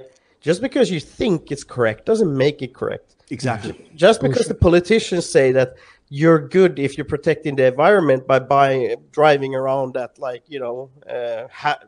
explosive hazard, it might burn up your whole family because the battery short card, it doesn't make you a good person. And I don't mind taking my old car and parking it next to you and just saying that it identifies an electric car and just walking off. Another big surprise that a lot of these people are going to be facing in the very near future is when we run into power blackout, power, not enough energy to keep all our power grids going. These people driving electric cars will suddenly be faced with electric car bans because they are taking too much electricity to charge. It's already happened. Was it Switzerland or Austria that banned charging of electric cars just a week ago or two? And then they all start crying, well, why I bought my electric car because it was green. Well, now you can park your green electric car because, it's not going to run. We have to come back to our common sense, matter of fact. We have to take back control of our own destiny on a national level. Everybody, the Swedes know what's best for the Swedes. The Germans know what's best for the Germans, but at the moment with this Jew world order, the Jews, they only know how to take our money and then claim entitlement to any real value that might be left, because that's how we run, how society runs, is you need money to buy something, but money itself is only a placeholder for value. The Jew does not create any value. He only he claims entitlement to real value with the money that he has stolen. So that's the parasitic nature of our system right now. And he's keeping us distracted and busy with all kinds of nonsense, so that we never figure out what's going on. But this is our death. To understand what's going on, you also have to really understand the protocols. You have to understand the protocols and the Talmud, the Talmud, and how all that stuff ties into their behavior and the agenda, and it all makes sense. It's as clear as day once you understand all that. Yeah, so I thought we would have a little break here, if that's all right. Do you have more time, Alfred, by the way? Yeah, I have more time. Yeah, we'll have a little break. And for sure. So I was going to play this little video here, and I forgot to say that last week when I had a rant about, I think it was the week before actually, we were convicted in court for reporting on someone projecting the Holocaust as a hoax on the Malmö synagogue. I can't believe someone did it. So we were reporting on it, and our responsible publisher was convicted in court for that because that was somehow illegal because of the context and all that stuff. And I made a little video about this when it happened at the time. Yeah. That I was going to play here. And the funny thing is that during this court case, they had this high school class visiting the court on that day, you know, to learn how the justice works. Like, this is the perfect case to learn how justice works, putting these innocent people in front of politicians to judge them in court and to find them guilty for hate speech because someone projected this message on a synagogue. But the funny thing is they played this full video. This whole video was played to all these fucking kids. And that's hilarious. You know, so let's have a look at this, and we'll be right back.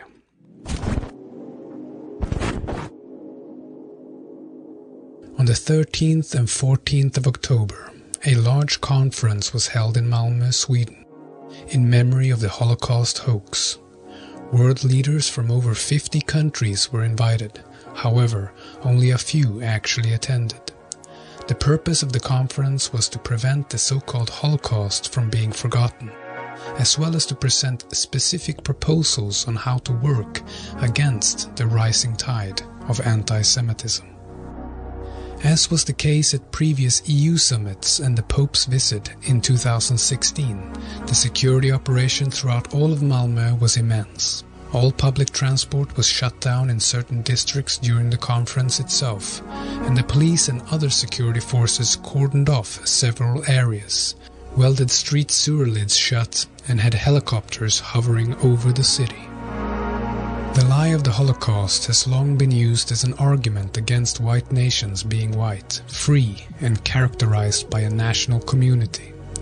Instead, according to the globalists, white nations should be divided, multi-ethnic and multicultural consumer societies in which the self-appointed elite can exploit our people however they please. The fictional Holocaust is the foremost weapon the globalists use to shame, oppress, and exterminate our people. The Nordic resistance movement has been in the struggle against the globalists since its foundation in 1997, and it is therefore a given that they protest the Holocaust lie. And from JTA.org, Swedish police are investigating how the words "the Holocaust was a scam" were projected onto the main synagogue in Malmö while that city was holding an international forum on combating anti-Semitism. The projection was seen on the Synagogue of Malmö and on other buildings in cities across southern Sweden on Wednesday night, the night of the Malmö International Forum on Holocaust Remembrance and Combating Anti-Semitism. Police are handling the case as a hate crime. The Nordic Resistance Movement, a neo-Nazi group, reportedly claimed responsibility for the incident. The conference had brought together heads of state and other prominent government officials from dozens of countries in a city known for its high rates of anti-Semitism. I just got to give a big shout out. That was such an amazing piece of work done. I don't know what the crime is. Oh, the light projector in Malmö? What's the crime? What's the crime? What did you damage? Nothing. Literally nothing. Are you allowed to be like just anti-Semitic in general in Sweden? Like, it might be the statement itself is illegal. That might be what it is. That's what I'm wondering about. But again, you know, I know, like in Ukraine has that now. You can't charge the Nordic resistance movement. You have to find the individual people that did that, and I don't think you can do that. Right. I mean, how are you going to do it? Like, how would you catch them? I don't think you can. You should just give up now. But I would say this: big ups. Big ups. That was good stuff. That's fucking amazing. Like, it's really just fucking great. I don't know what else to say about it. While these Zionists work for multiculturalism and cultural Marxism in our European countries, they are careful to ensure that Israel remains Jewish. When our countries become unsafe and uninhabitable, they can always flee to another nation. We, white northerners, however, do not have an Israel to run to. Our people only have the Nordic countries. We in the Nordic resistance movement will therefore fight for our countries and against the destruction of our people until victory or death.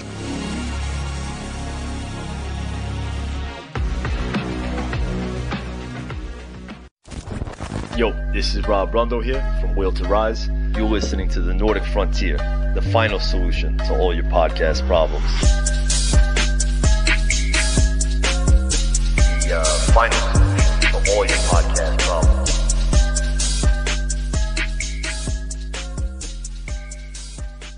You've made a serious investment in protecting yourself and your family.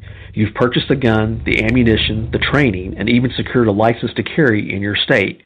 You know the Constitution and don't believe you should have to pay for a right that you already have, as written in the Second Amendment, but you are law-abiding. Now you are considering the legal defense options you should have if you ever have to use a firearm. Self-Defense Fund is a comprehensive litigation membership backing you on appeals, legal expenses, court costs, and more, up to $1 million per incident and unlimited attorney costs per member. Discover selfdefensefund.com for yourself. Any weapon, any state, any time. You're listening to Resolution Radio. ResolutionRDO.com. Are you prepared to bug out? Infidel Body Armor and an Army Ranger have produced a high-speed DVD and book to show you how to drive in combat, patrol, and how to survive in combat. Skills you'll need when it hits the fan. Go to DrivenDVD.com. DrivenDVD.com.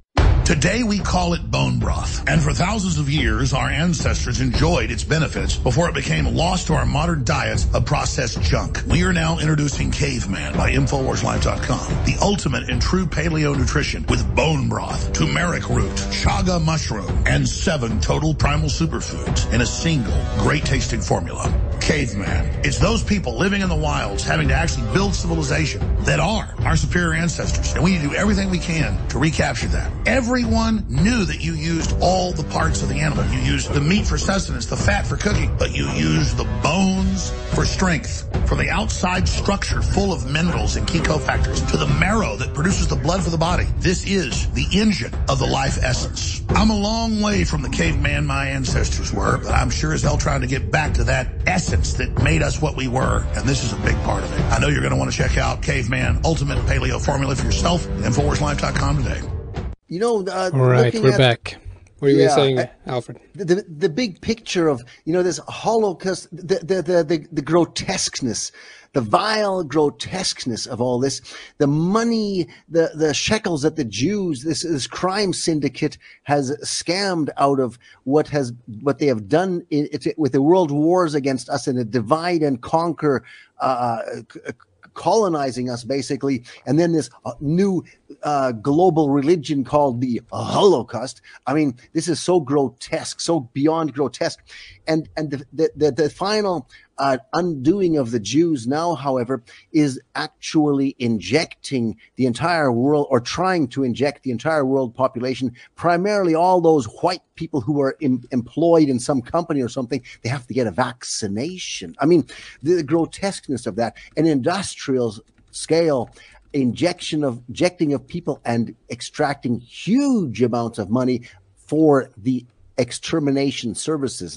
I'm sure you've seen the quotation from Henry Kissinger in 2009 at the WHO, at the World Health Organization, where he was talking about how the Goyim, we can vaccinate, we can do this and that with vaccinations, and the Goyim will pay us for extermination services. Mm-hmm.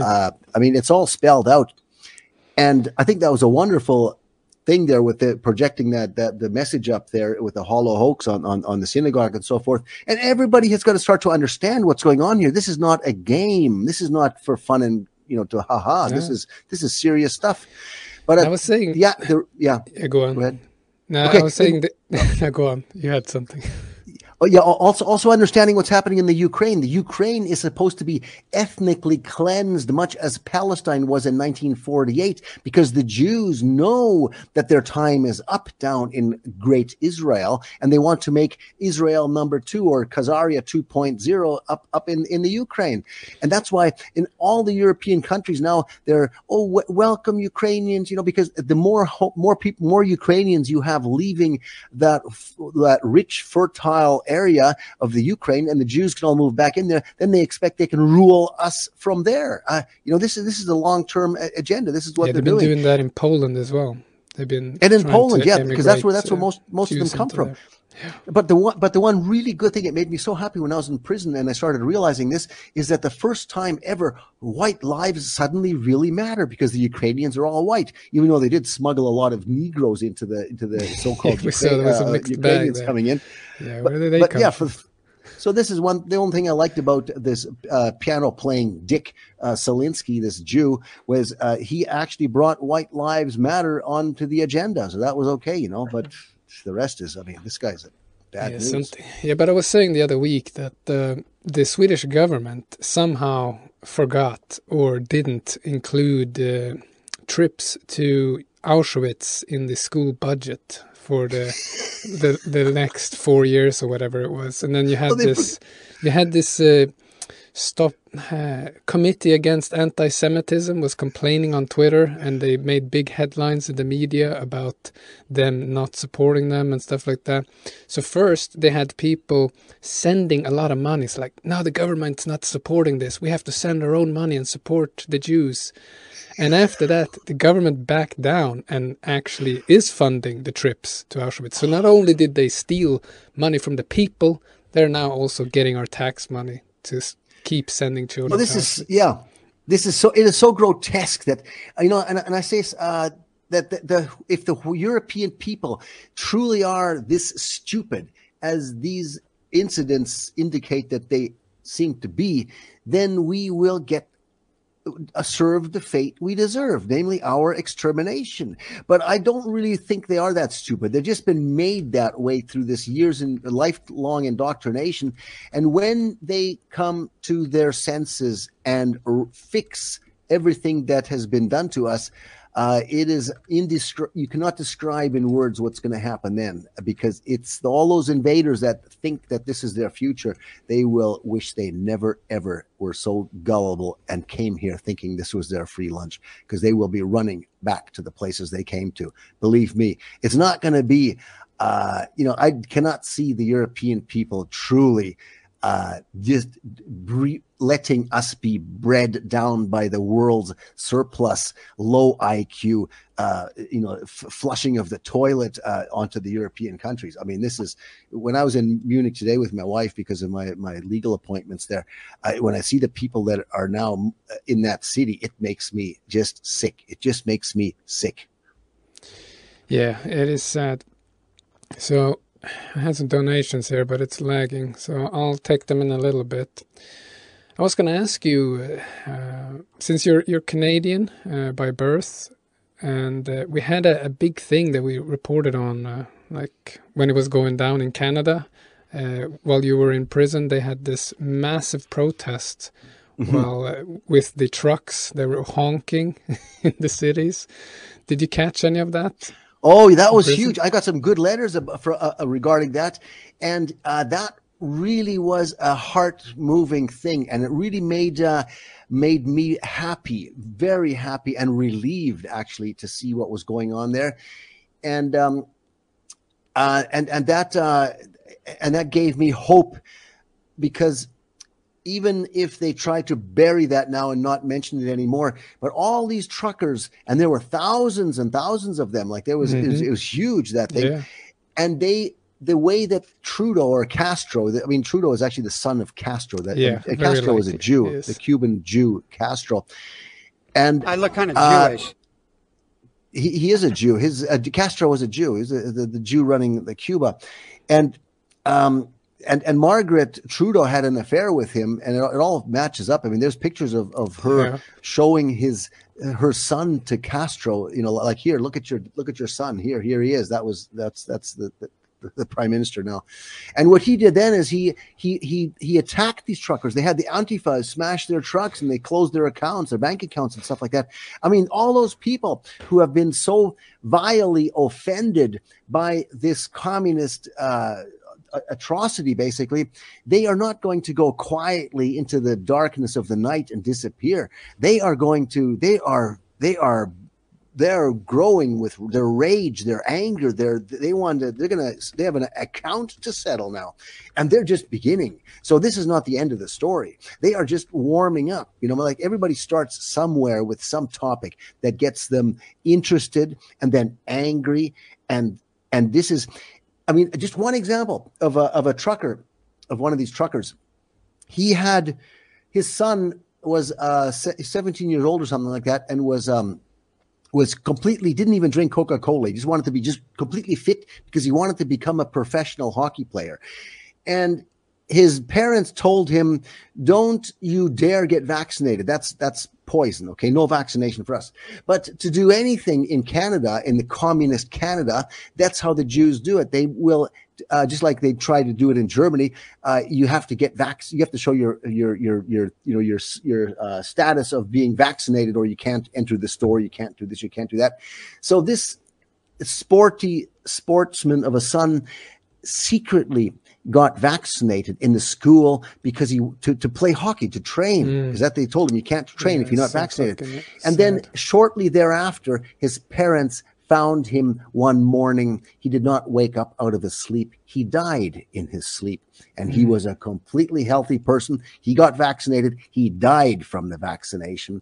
And he was just one of so many cases like that we are now hearing about more and more and more every day. The people are dying not by the thousands, by the millions already.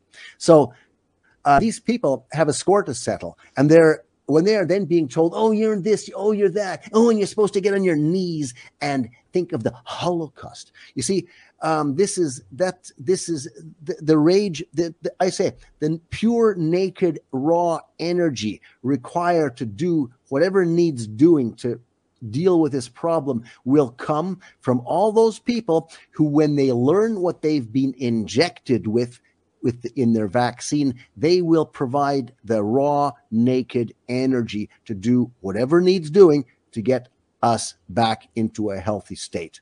That's it. The Jews have provided it themselves. It was interesting. It was interesting to see Trudeau's reaction. They had military emergency measures, in Canada. They shut the whole country down to get rid of these truckers, and they closed down private people's bank accounts to get them the fuck out of there.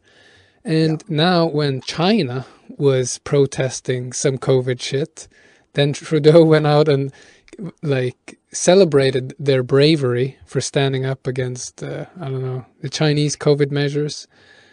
It's the old thing of if the political leaders have gotten away with it for so long. I mean, they fooled me in my younger years, kind of thing. When they point the finger at someone else and saying, "Oh, look how bad they are," it implies sort of that we are the good. If they are bad and you're pointing your huge finger at them, it's implying by default that we are good, or we wouldn't be pointing our finger at them. But that's just a trick. It's a psychological warfare trick. Yeah, it is. So that was interesting. Now I found the donations that have been coming in. We had Der Sharasker saying good discussion 2 times. This third position is the only political solution. Indeed. Thank you. We have D. Salon 7. Andreas, good Yule to you and the rest of Nordic Resistance Movement and our extended white family around the world. Indeed. And we have Peter Gibbons coming in saying, for my nibbus. Thank you very much. And we give one of these. May the blessing of Tyr be upon you. And happy Yule to you too. That is great. So, another thing that I was thinking about was, yes, it's quite a sad story, but it kind of relates to what we were talking about, this man getting his son murdered by an invader.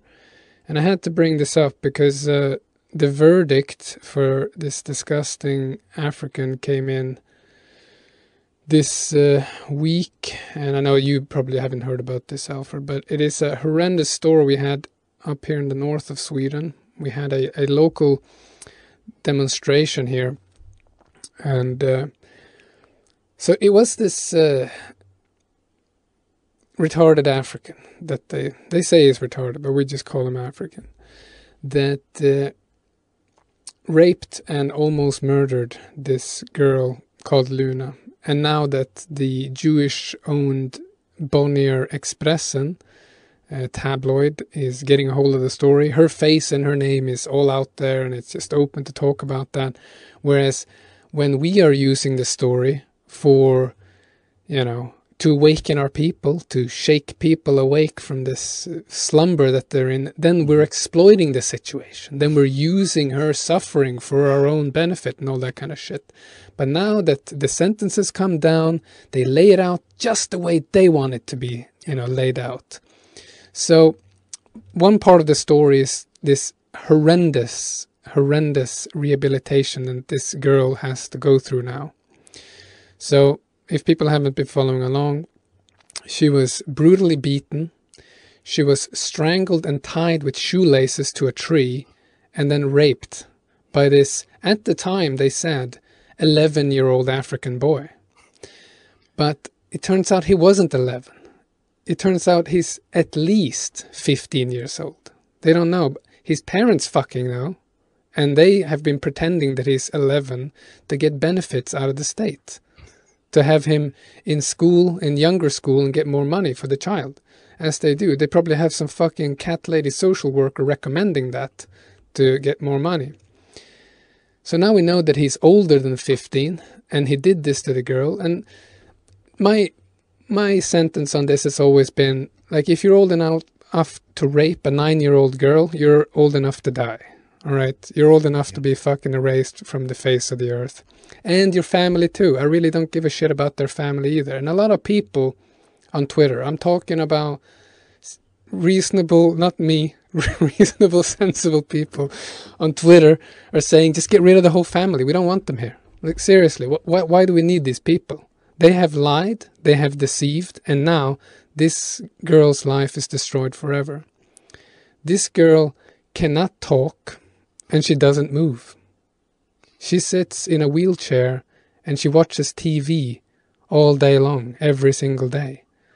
And as a part of her interview, they said, or the parents' interview, she said that every time she sees a distressing scene in like a Disney movie where someone's chasing the princess, she starts screaming because she's reliving the trauma. That's all she can do now, is to relive this fucking trauma every single day.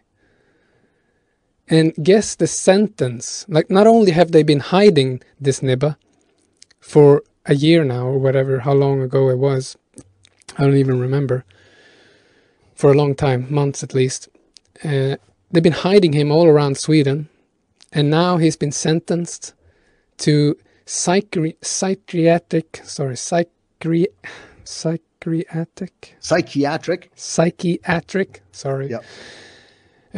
custody. So he doesn't even have a sentence. There's no years, there's no prison, there's nothing. He's just gonna go on a fucking institution because he's mentally ill. That's what he is. He's just a mentally ill person that we're gonna take care of for the rest of his life. And we're just gonna pretend like that this didn't happen. So yeah, this case is gruesome, and it needs to be heard. And she's not the only one. That's the tragic part here, is that there's so many of these victims daily. They just found a dead woman out in the snow the other day. There was a suspected murder. They're dropping like flies. We have this picture as well. If I'm going to add on this salty Swedish bashing that we've got going on. Shootings in Sweden this year so far. We have the Nordics here. Deadly shootings in Sweden this year. 60 deadly shootings. In Finland, you have 2.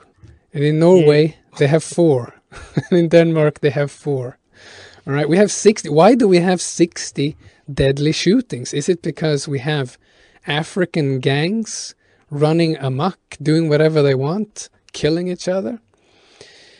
And then we have the government. It's not the blue-eyed blonde Swedes that are doing it. No, I wish. Seriously, I wish they were shooting some people, but they're not. Yeah. Of course, they're not allowed to own weapons.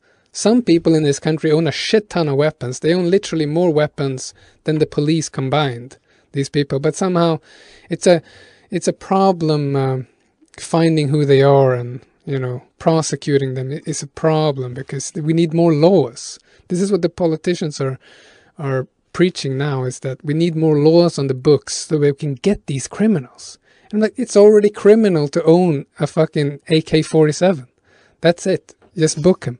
It's criminal to shoot other people in public, as far as I know. Just book him. But that's not how it works. Because as much as we're being surveillanced, and we're under constant surveillance, we're running encrypted apps and encrypted information all the time, but they're literally creating new laws in order to legally be able to not only hack into our phones and install apps that are collecting information that they can legally use against us in a court of law. Whereas before, the secret police could always do these things, but they couldn't use the information. They could only, Speaking of, this is a complete sidetrack, but it's interesting nonetheless, if you noticed the same. But do you guys notice, like, in the past year or so? Because, like, when you use encrypted services like Signal or quasi-encrypted services like Telegram, you get a notification if somebody in your contacts joins. Yeah. Holy crap! There's a lot of normies joining these all of a sudden. Like, what? Like, are they actually figuring things out? It's like, well, I think the Signal is not encrypted anymore. At least the two guys that got arrested here in Iceland, and they are charged now with the intention of terrorism. Yeah, was it those guys you spoke about before? Yeah. Yeah, they were using Signal, and the police said we were tracking their Signal application. But were they able to retrieve deleted messages? Do you know that? Or...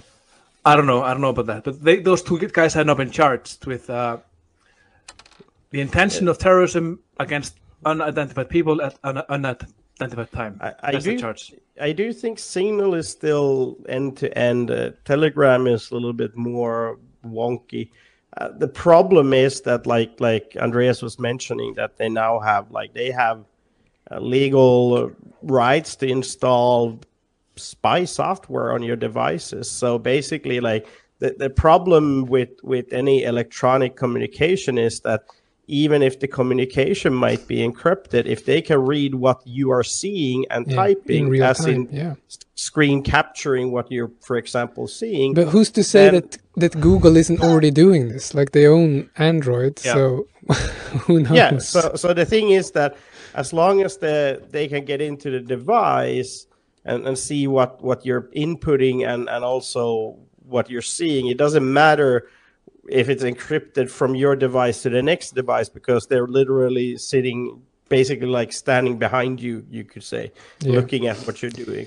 You're absolutely right. Like, you have to just basically assume that everything you do is somehow, if they want to spy on you, they will do so. But I always say, that's so what? I always say they can also learn about what they might not have known.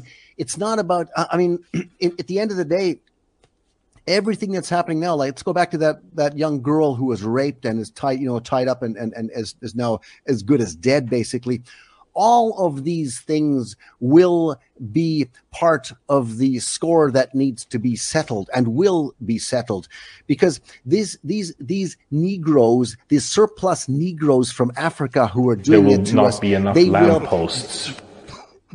Exactly. They have now disqualified themselves forever from living anywhere on this continent, because we have seen their behavior and we don't like their behavior. We do not approve of their behavior. And they thought it was funny. Ha ha ha. The white people were too weak and stupid to do anything about it, so they continue to do so. Well, now they will find that it was just we were just sleeping. That's all. We were just sedated through the indoctrination and all the other stuff that was happening. The blots of toner on paper that they call laws were preventing us from doing what any of our ancestors would have done, and that little piece of shit would not be alive today for doing what he did to that girl. That girl is never going to come around, and maybe it's good that she is now sitting in that wheelchair, because she will remind us every time we see her what her fate was and what we need to avenge, period. Any questions? I'm clear. I know what I'm doing tonight. I'm editing video. That's right. These are laws of nature this is a law of nature that's coming up. Believe me, I just cannot see us Europeans taking this and fading away in history, and saying that the Jews want a bred down sort of a Negro, Asiatic, mongrelized race that's easy to rule over. That's a wet dream. That ain't going to happen. No, I don't think so. There needs to be balance, and, the Aryan man is going to make a comeback. Absolutely. There's no doubt in my mind about that at all. And that's where once people also begin to realize that engaging the system and losing one's fear of being thrown in prison or whatever else, that changes everything. I mean, I don't look back. Monica's the same way. My sister, she does not look back and say, "Oh, it was so awful in prison." No, she looks back at that and says that was part of life. She wouldn't want to miss that for anything. And that's how I look at it. And I was in prison for 4 years. And it says, I've had a very interesting life, and my life would be worthless without those 4 years in prison, because then I couldn't look at myself in the mirror had I not started engaging the system when I did. And part of the cost of doing business was the 4 years in prison. Did it kill me? No, I'm not dead. But the people who didn't do anything and rolled up their sleeve and got the Jew shot, they're dead now. Like my cousin, died 2 days after her second shot. Well, she's dead. I'm not dead. Yeah, that's, I don't know. It sounds sad when you're saying that, but maybe you didn't like her cousin. I'm not sure. But, I have family members that took it too. And I have actually some associates, I could call them, that have had some side effects, undeniable side effects and horrible experience. Even though they had a horrible reaction to the first shot, they still, for the good of mankind, to be so fucking good, they took the second shot, and it was even worse. Oh, how can they? And if they're still alive now, they won't be much longer. You can take, what asbestos does to you. How it sort of works slowly in your lungs and breaks up into smaller pieces until it produces cancer and so forth. Well, this stuff is very similar to that. It is a bioweapon. I've seen some of the presentations from people who really understand this stuff, and they say it is an indestructible bioweapon. When you have it in your body, it starts working. It starts doing its damage. It's very similar really to what asbestos is. You can go and take a big take a big deep breath of asbestos dust and say, I just coughed a bit and I'm okay now. No, but you can now just wait for your death. You will not get old, because that stuff will work in your body and continue to do its damage until you do become like terminally ill. And that's what these injections are. There's so many questions. Obviously, we've been talking about this ever since it started. I've been very vocal about this and the vaccine, that they were gonna push the vaccine, and that they did push the vaccine, and that it was pure poison from the beginning and all that stuff. Yes. And now that it's coming out, when people are dying of these blood clots that are strange, like these are things that doctors have never seen, pulled out of the arteries, long fucking worms of goo. No one's asking questions. No one's doing any deep research. What is this stuff that's killing all these people? No, we're just going to pretend like that's not a massive side effect of all these injections. It's just, they just died suddenly. It's sudden death syndrome. That's what we got going on right now. Yeah. So that's crazy. But another thing, a very cruel joke I thought of this week is the temperatures in Sweden. Because as the prices of energy is skyrocketing, all the Swedes, they were praying for a mild winter. They were like, I hope it's just going to be a timid, cozy winter. And they were looking at the leaves of the rowan tree. And it's this old saying that if you don't have any berries on the tree in the autumn time, then it's going to be a mild winter. And I didn't see any on my tree. So I thought, maybe they're right. Maybe it's going to be nice. Well, no, it isn't. It's fucking freezing.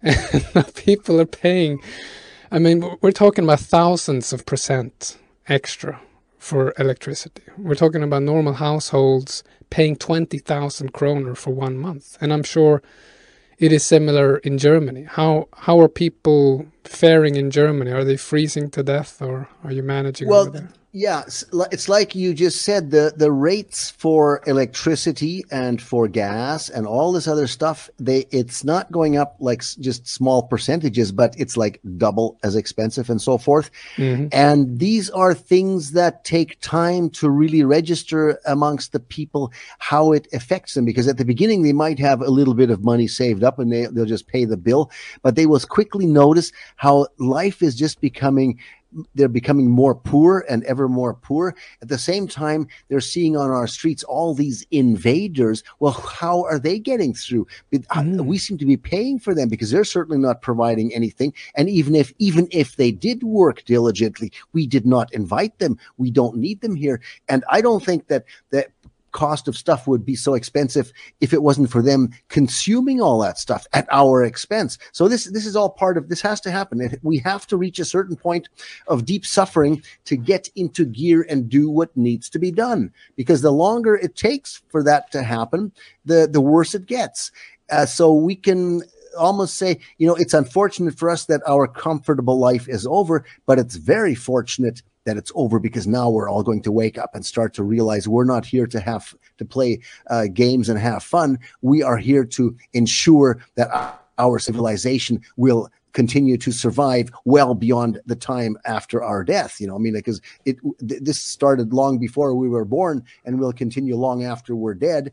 And it's our responsibility to get this right, because we have only borrowed this world from our ancestors, and we have to hand it down to our children. And I don't think it's fair to let our children deal with it because we were too stupid or too weak to. You see, so that's it. That's where we are. Yeah, and I think a lot of this energy business is contrived as well. I think we're moving into an era of contrived energy shortage. So I think we've touched on it earlier, but with the electrical cars and stuff like that.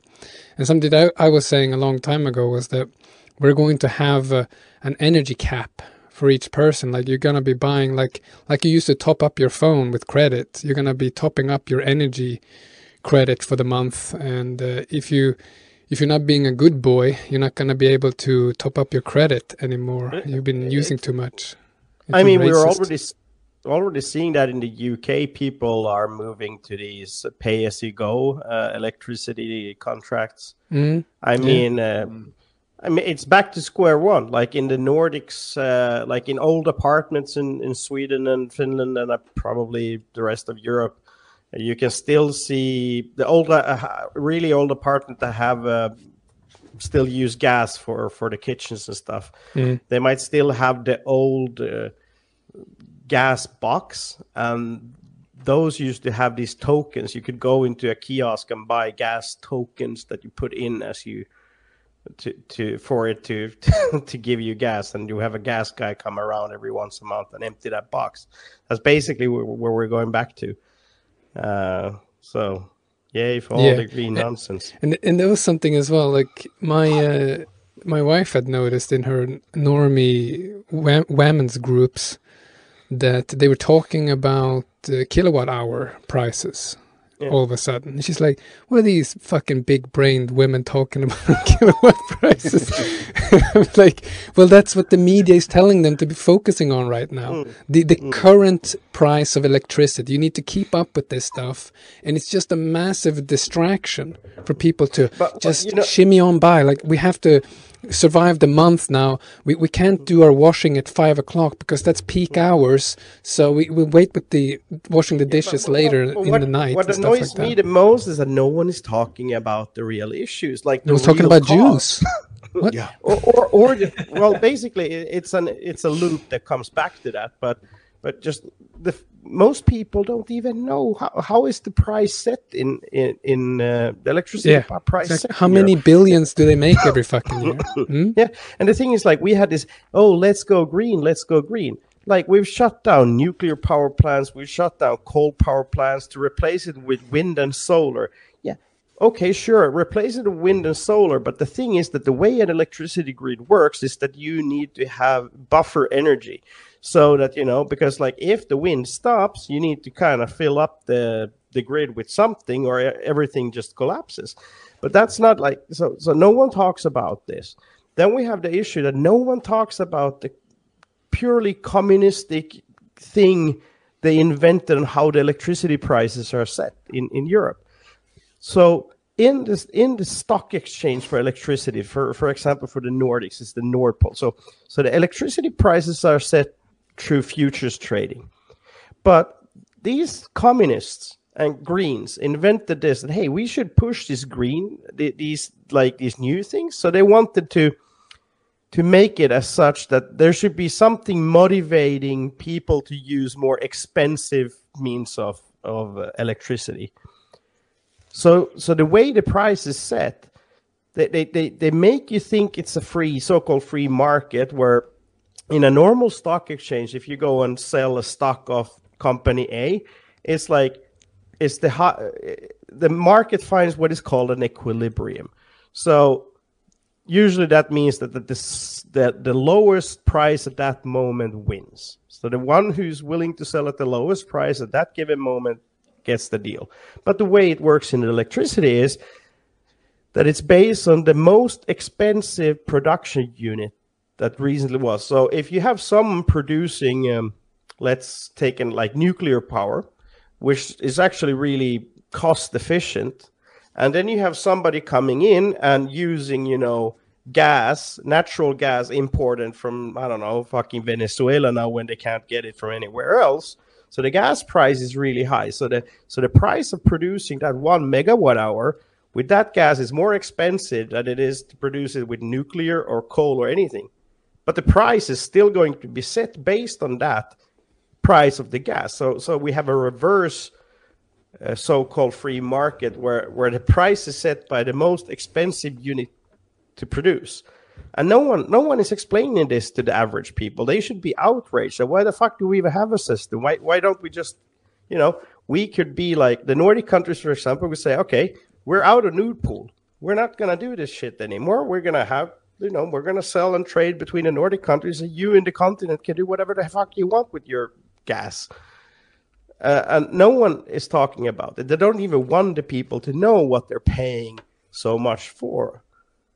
It's really baffling and frustrating, and it really annoys me when I see normies sitting at a coffee table and talking about kilowatt hours like you say, but they don't even sit down and think, why is this? Why is it that 12 months ago you could pay 5 cents a kilowatt hour up in the Nordics, and now you're paying 30 to 45?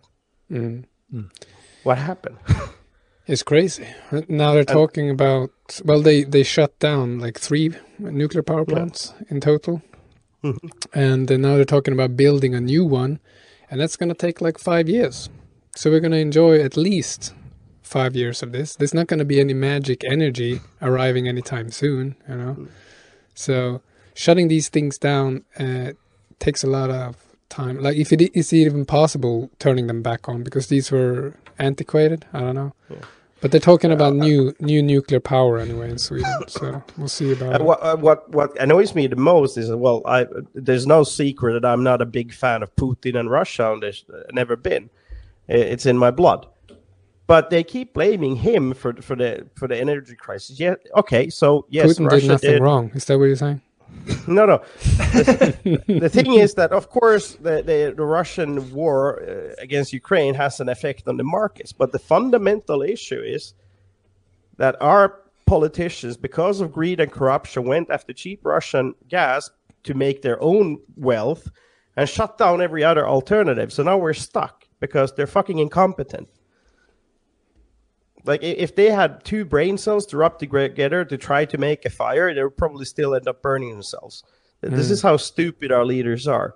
And no one is bringing them to count for this. Nothing. It's like, me. And never mistake stupidity for gayness, I think. Wait. What? Or faggots. There you go. So, as a maybe closing question, I don't know, but... one thing I wondered, now that you're out, you're still living in Germany. Do you... Yes. I know the answer to this question, but do you fear speaking out? Like, are you gonna hold back, or what's the consequences for you coming on the show and speaking so freely, do you think? Nothing. They gave me a whole list of, well, first of all, earlier in my life, I had a long protracted war battle with a real psychopath, and it forced me to learn to understand what is a psychopath, how do they function, how do they operate. And the best way to deal with the thought laws is to completely and totally ignore them. Never, ever apologize when they come at you with their nonsensical lies or control trigger words or anything, and speak common and just speak in a calm, collected way, factually, and tell them that these lies are going through, they're going over, they're finished. And people who think that the winning horse is the one with the lies, no, they're betting on the wrong horse. That everybody is waking up, and it's never been easier to understand them. And I break all the thought laws as often and as quickly as I possibly can. And if they wanted to, they could throw me in prison and arrest me right now, but they don't, because they know that they'll do themselves more damage than if they let me go. And also, when you deal with a psychopath, as soon as you bend the slightest bit to please the psychopath, then he will regain all the territory that he might have lost. You see, he will regain everything. Yeah. And that's what we have to all understand. We have to overcome the fear of facing down the psychopath. Yeah. And I'll stay in Germany if they arrest me. So what? I'm still alive, and life is a battle. It's a struggle, but I am fully confident that we're going to come out on top, and we're all going to die one day anyway. And so you might as well have a go at it and do as much of the right thing as you possibly can. And we have this enemy we need to deal with. Let's deal with it. Yes, that's nice. Well, we admire you for your courage. You're a very brave man, and you've gone through a lot, and you still keep speaking the word. So that's very nice. So I want to thank you for coming on the show again. It's been fantastic having you. I'm going to have to spend some time editing this precious episode, though. So people might have to wait a day until it's released. Yeah. Hey, you should be a guest more often. We get to go to sleep earlier than the rest of us. Never get to do any editing anymore. That's right. Yeah. So thank you for coming on. It's been fantastic. It's been my pleasure, and I hope we can talk again. I hope you don't get arrested for what I said. No, we'll be fine. And I also wanted to say that I'm going to be busy tomorrow with another show for the Swedish speakers out there. There'll be a Jul special tomorrow on nordfront.se. Keep an eye out there, or an ear out maybe. It'll be a podcast. It's going to be fantastic. So I'm going to be busy tomorrow night with the producing as well. This is the last Nordic Frontier for the year, so I want to thank everybody for listening, and the gracious, what's it called? Donations that we've been getting over the year. So this is like the first year that we've been able to actually take donations, and it's all because of Odyssey and the platform that has given this opportunity. Is fantastic. And it feels good that the channel is growing. People are appreciating the show and also supporting our movement. It means a lot to us, and it's really great. So next week there will be a little special episode. Keep an eye out for that, 8 o'clock next Tuesday. And happy Yule to everyone out there. If you want to follow us, if you want to follow us during the week, you can check out on Telegram, Nordic Frontier Podcast and Nordic Frontier Chat. You can find me on Twitter, Andreas Ketchup, and on Telegram, Tivas Comfy Corner. And with that, I say don't be an English cigarette, and hail victory. Yeah, victory. It's city.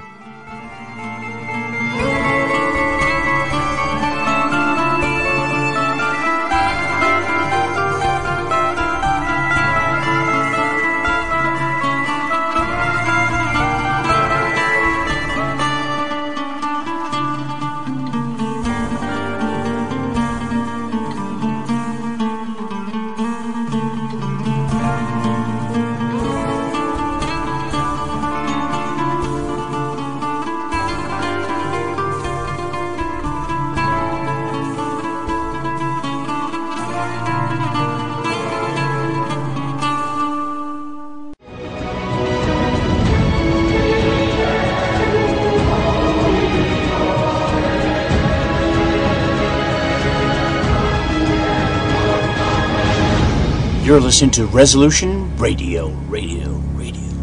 ResolutionRDO.com. Hello everyone, James Edwards here. Are you sick and tired of liberals and race hustlers and the media calling you a racist just because you oppose Obama's policies? Well, my friend, those days are over. After you read Racism Schmacism, you'll never again fear being called the R word. I invite you to discover why every conservative in America needs a copy of my explosive new book. Racism Schmacism has received much critical acclaim and will equip you with the key to unlock their socio-political nuclear bomb once and for all. Order your copy today by visiting the official website of the Political Cesspool radio program, thepoliticalcesspool.org. Proceeds of each sale go to help keeping our award-winning show on the air, and they make great gifts for your conservative friend or family member. Buy Racism Schmacism today at www.thepoliticalcesspool.org. Is there a count somewhere? You're listening to Resolution Radio. ResolutionRDO.com. Napa know-how. A Napa guy knows the only way you'd give a freshly minted driver a brand new car is if he promises to never drive it. Instead, let him grind the gears and knock over the neighbor's mailbox in something a little more suited to his skill level. And with over 500,000 parts and a little Napa know-how, he can safely drive something that's nearly as old as he is. It's not perfect, but it's perfect for him. That's Napa know-how. Napa know-how. More than 2 years ago, InfoWars first told you about our research into what has been called the iodine conspiracy. I've told you about how scientists have known for decades that iodine deficiencies can devastate IQ, and how the government knowingly started taking iodine out of the food and adding fluoride, the bad member of the halogen family, into the water. They took the good halogen out and put the deadly halogen in. And when the Fukushima crisis worsened, as it still is worsening today, I was there telling you how to prepare yourself and your family. Now, in 2016, even more information has been revealed concerning the connection between iodine and the gut, which many experts are now saying could be the biggest revelation ever concerning iodine. You can pull these studies up for yourself. This is the real deal, folks, and the truth is that iodine is essential, in my view, to any optimum health regimen. Stock up on Survival Shield X2 today at InfoWarsLife.com or by calling 888-253-3139.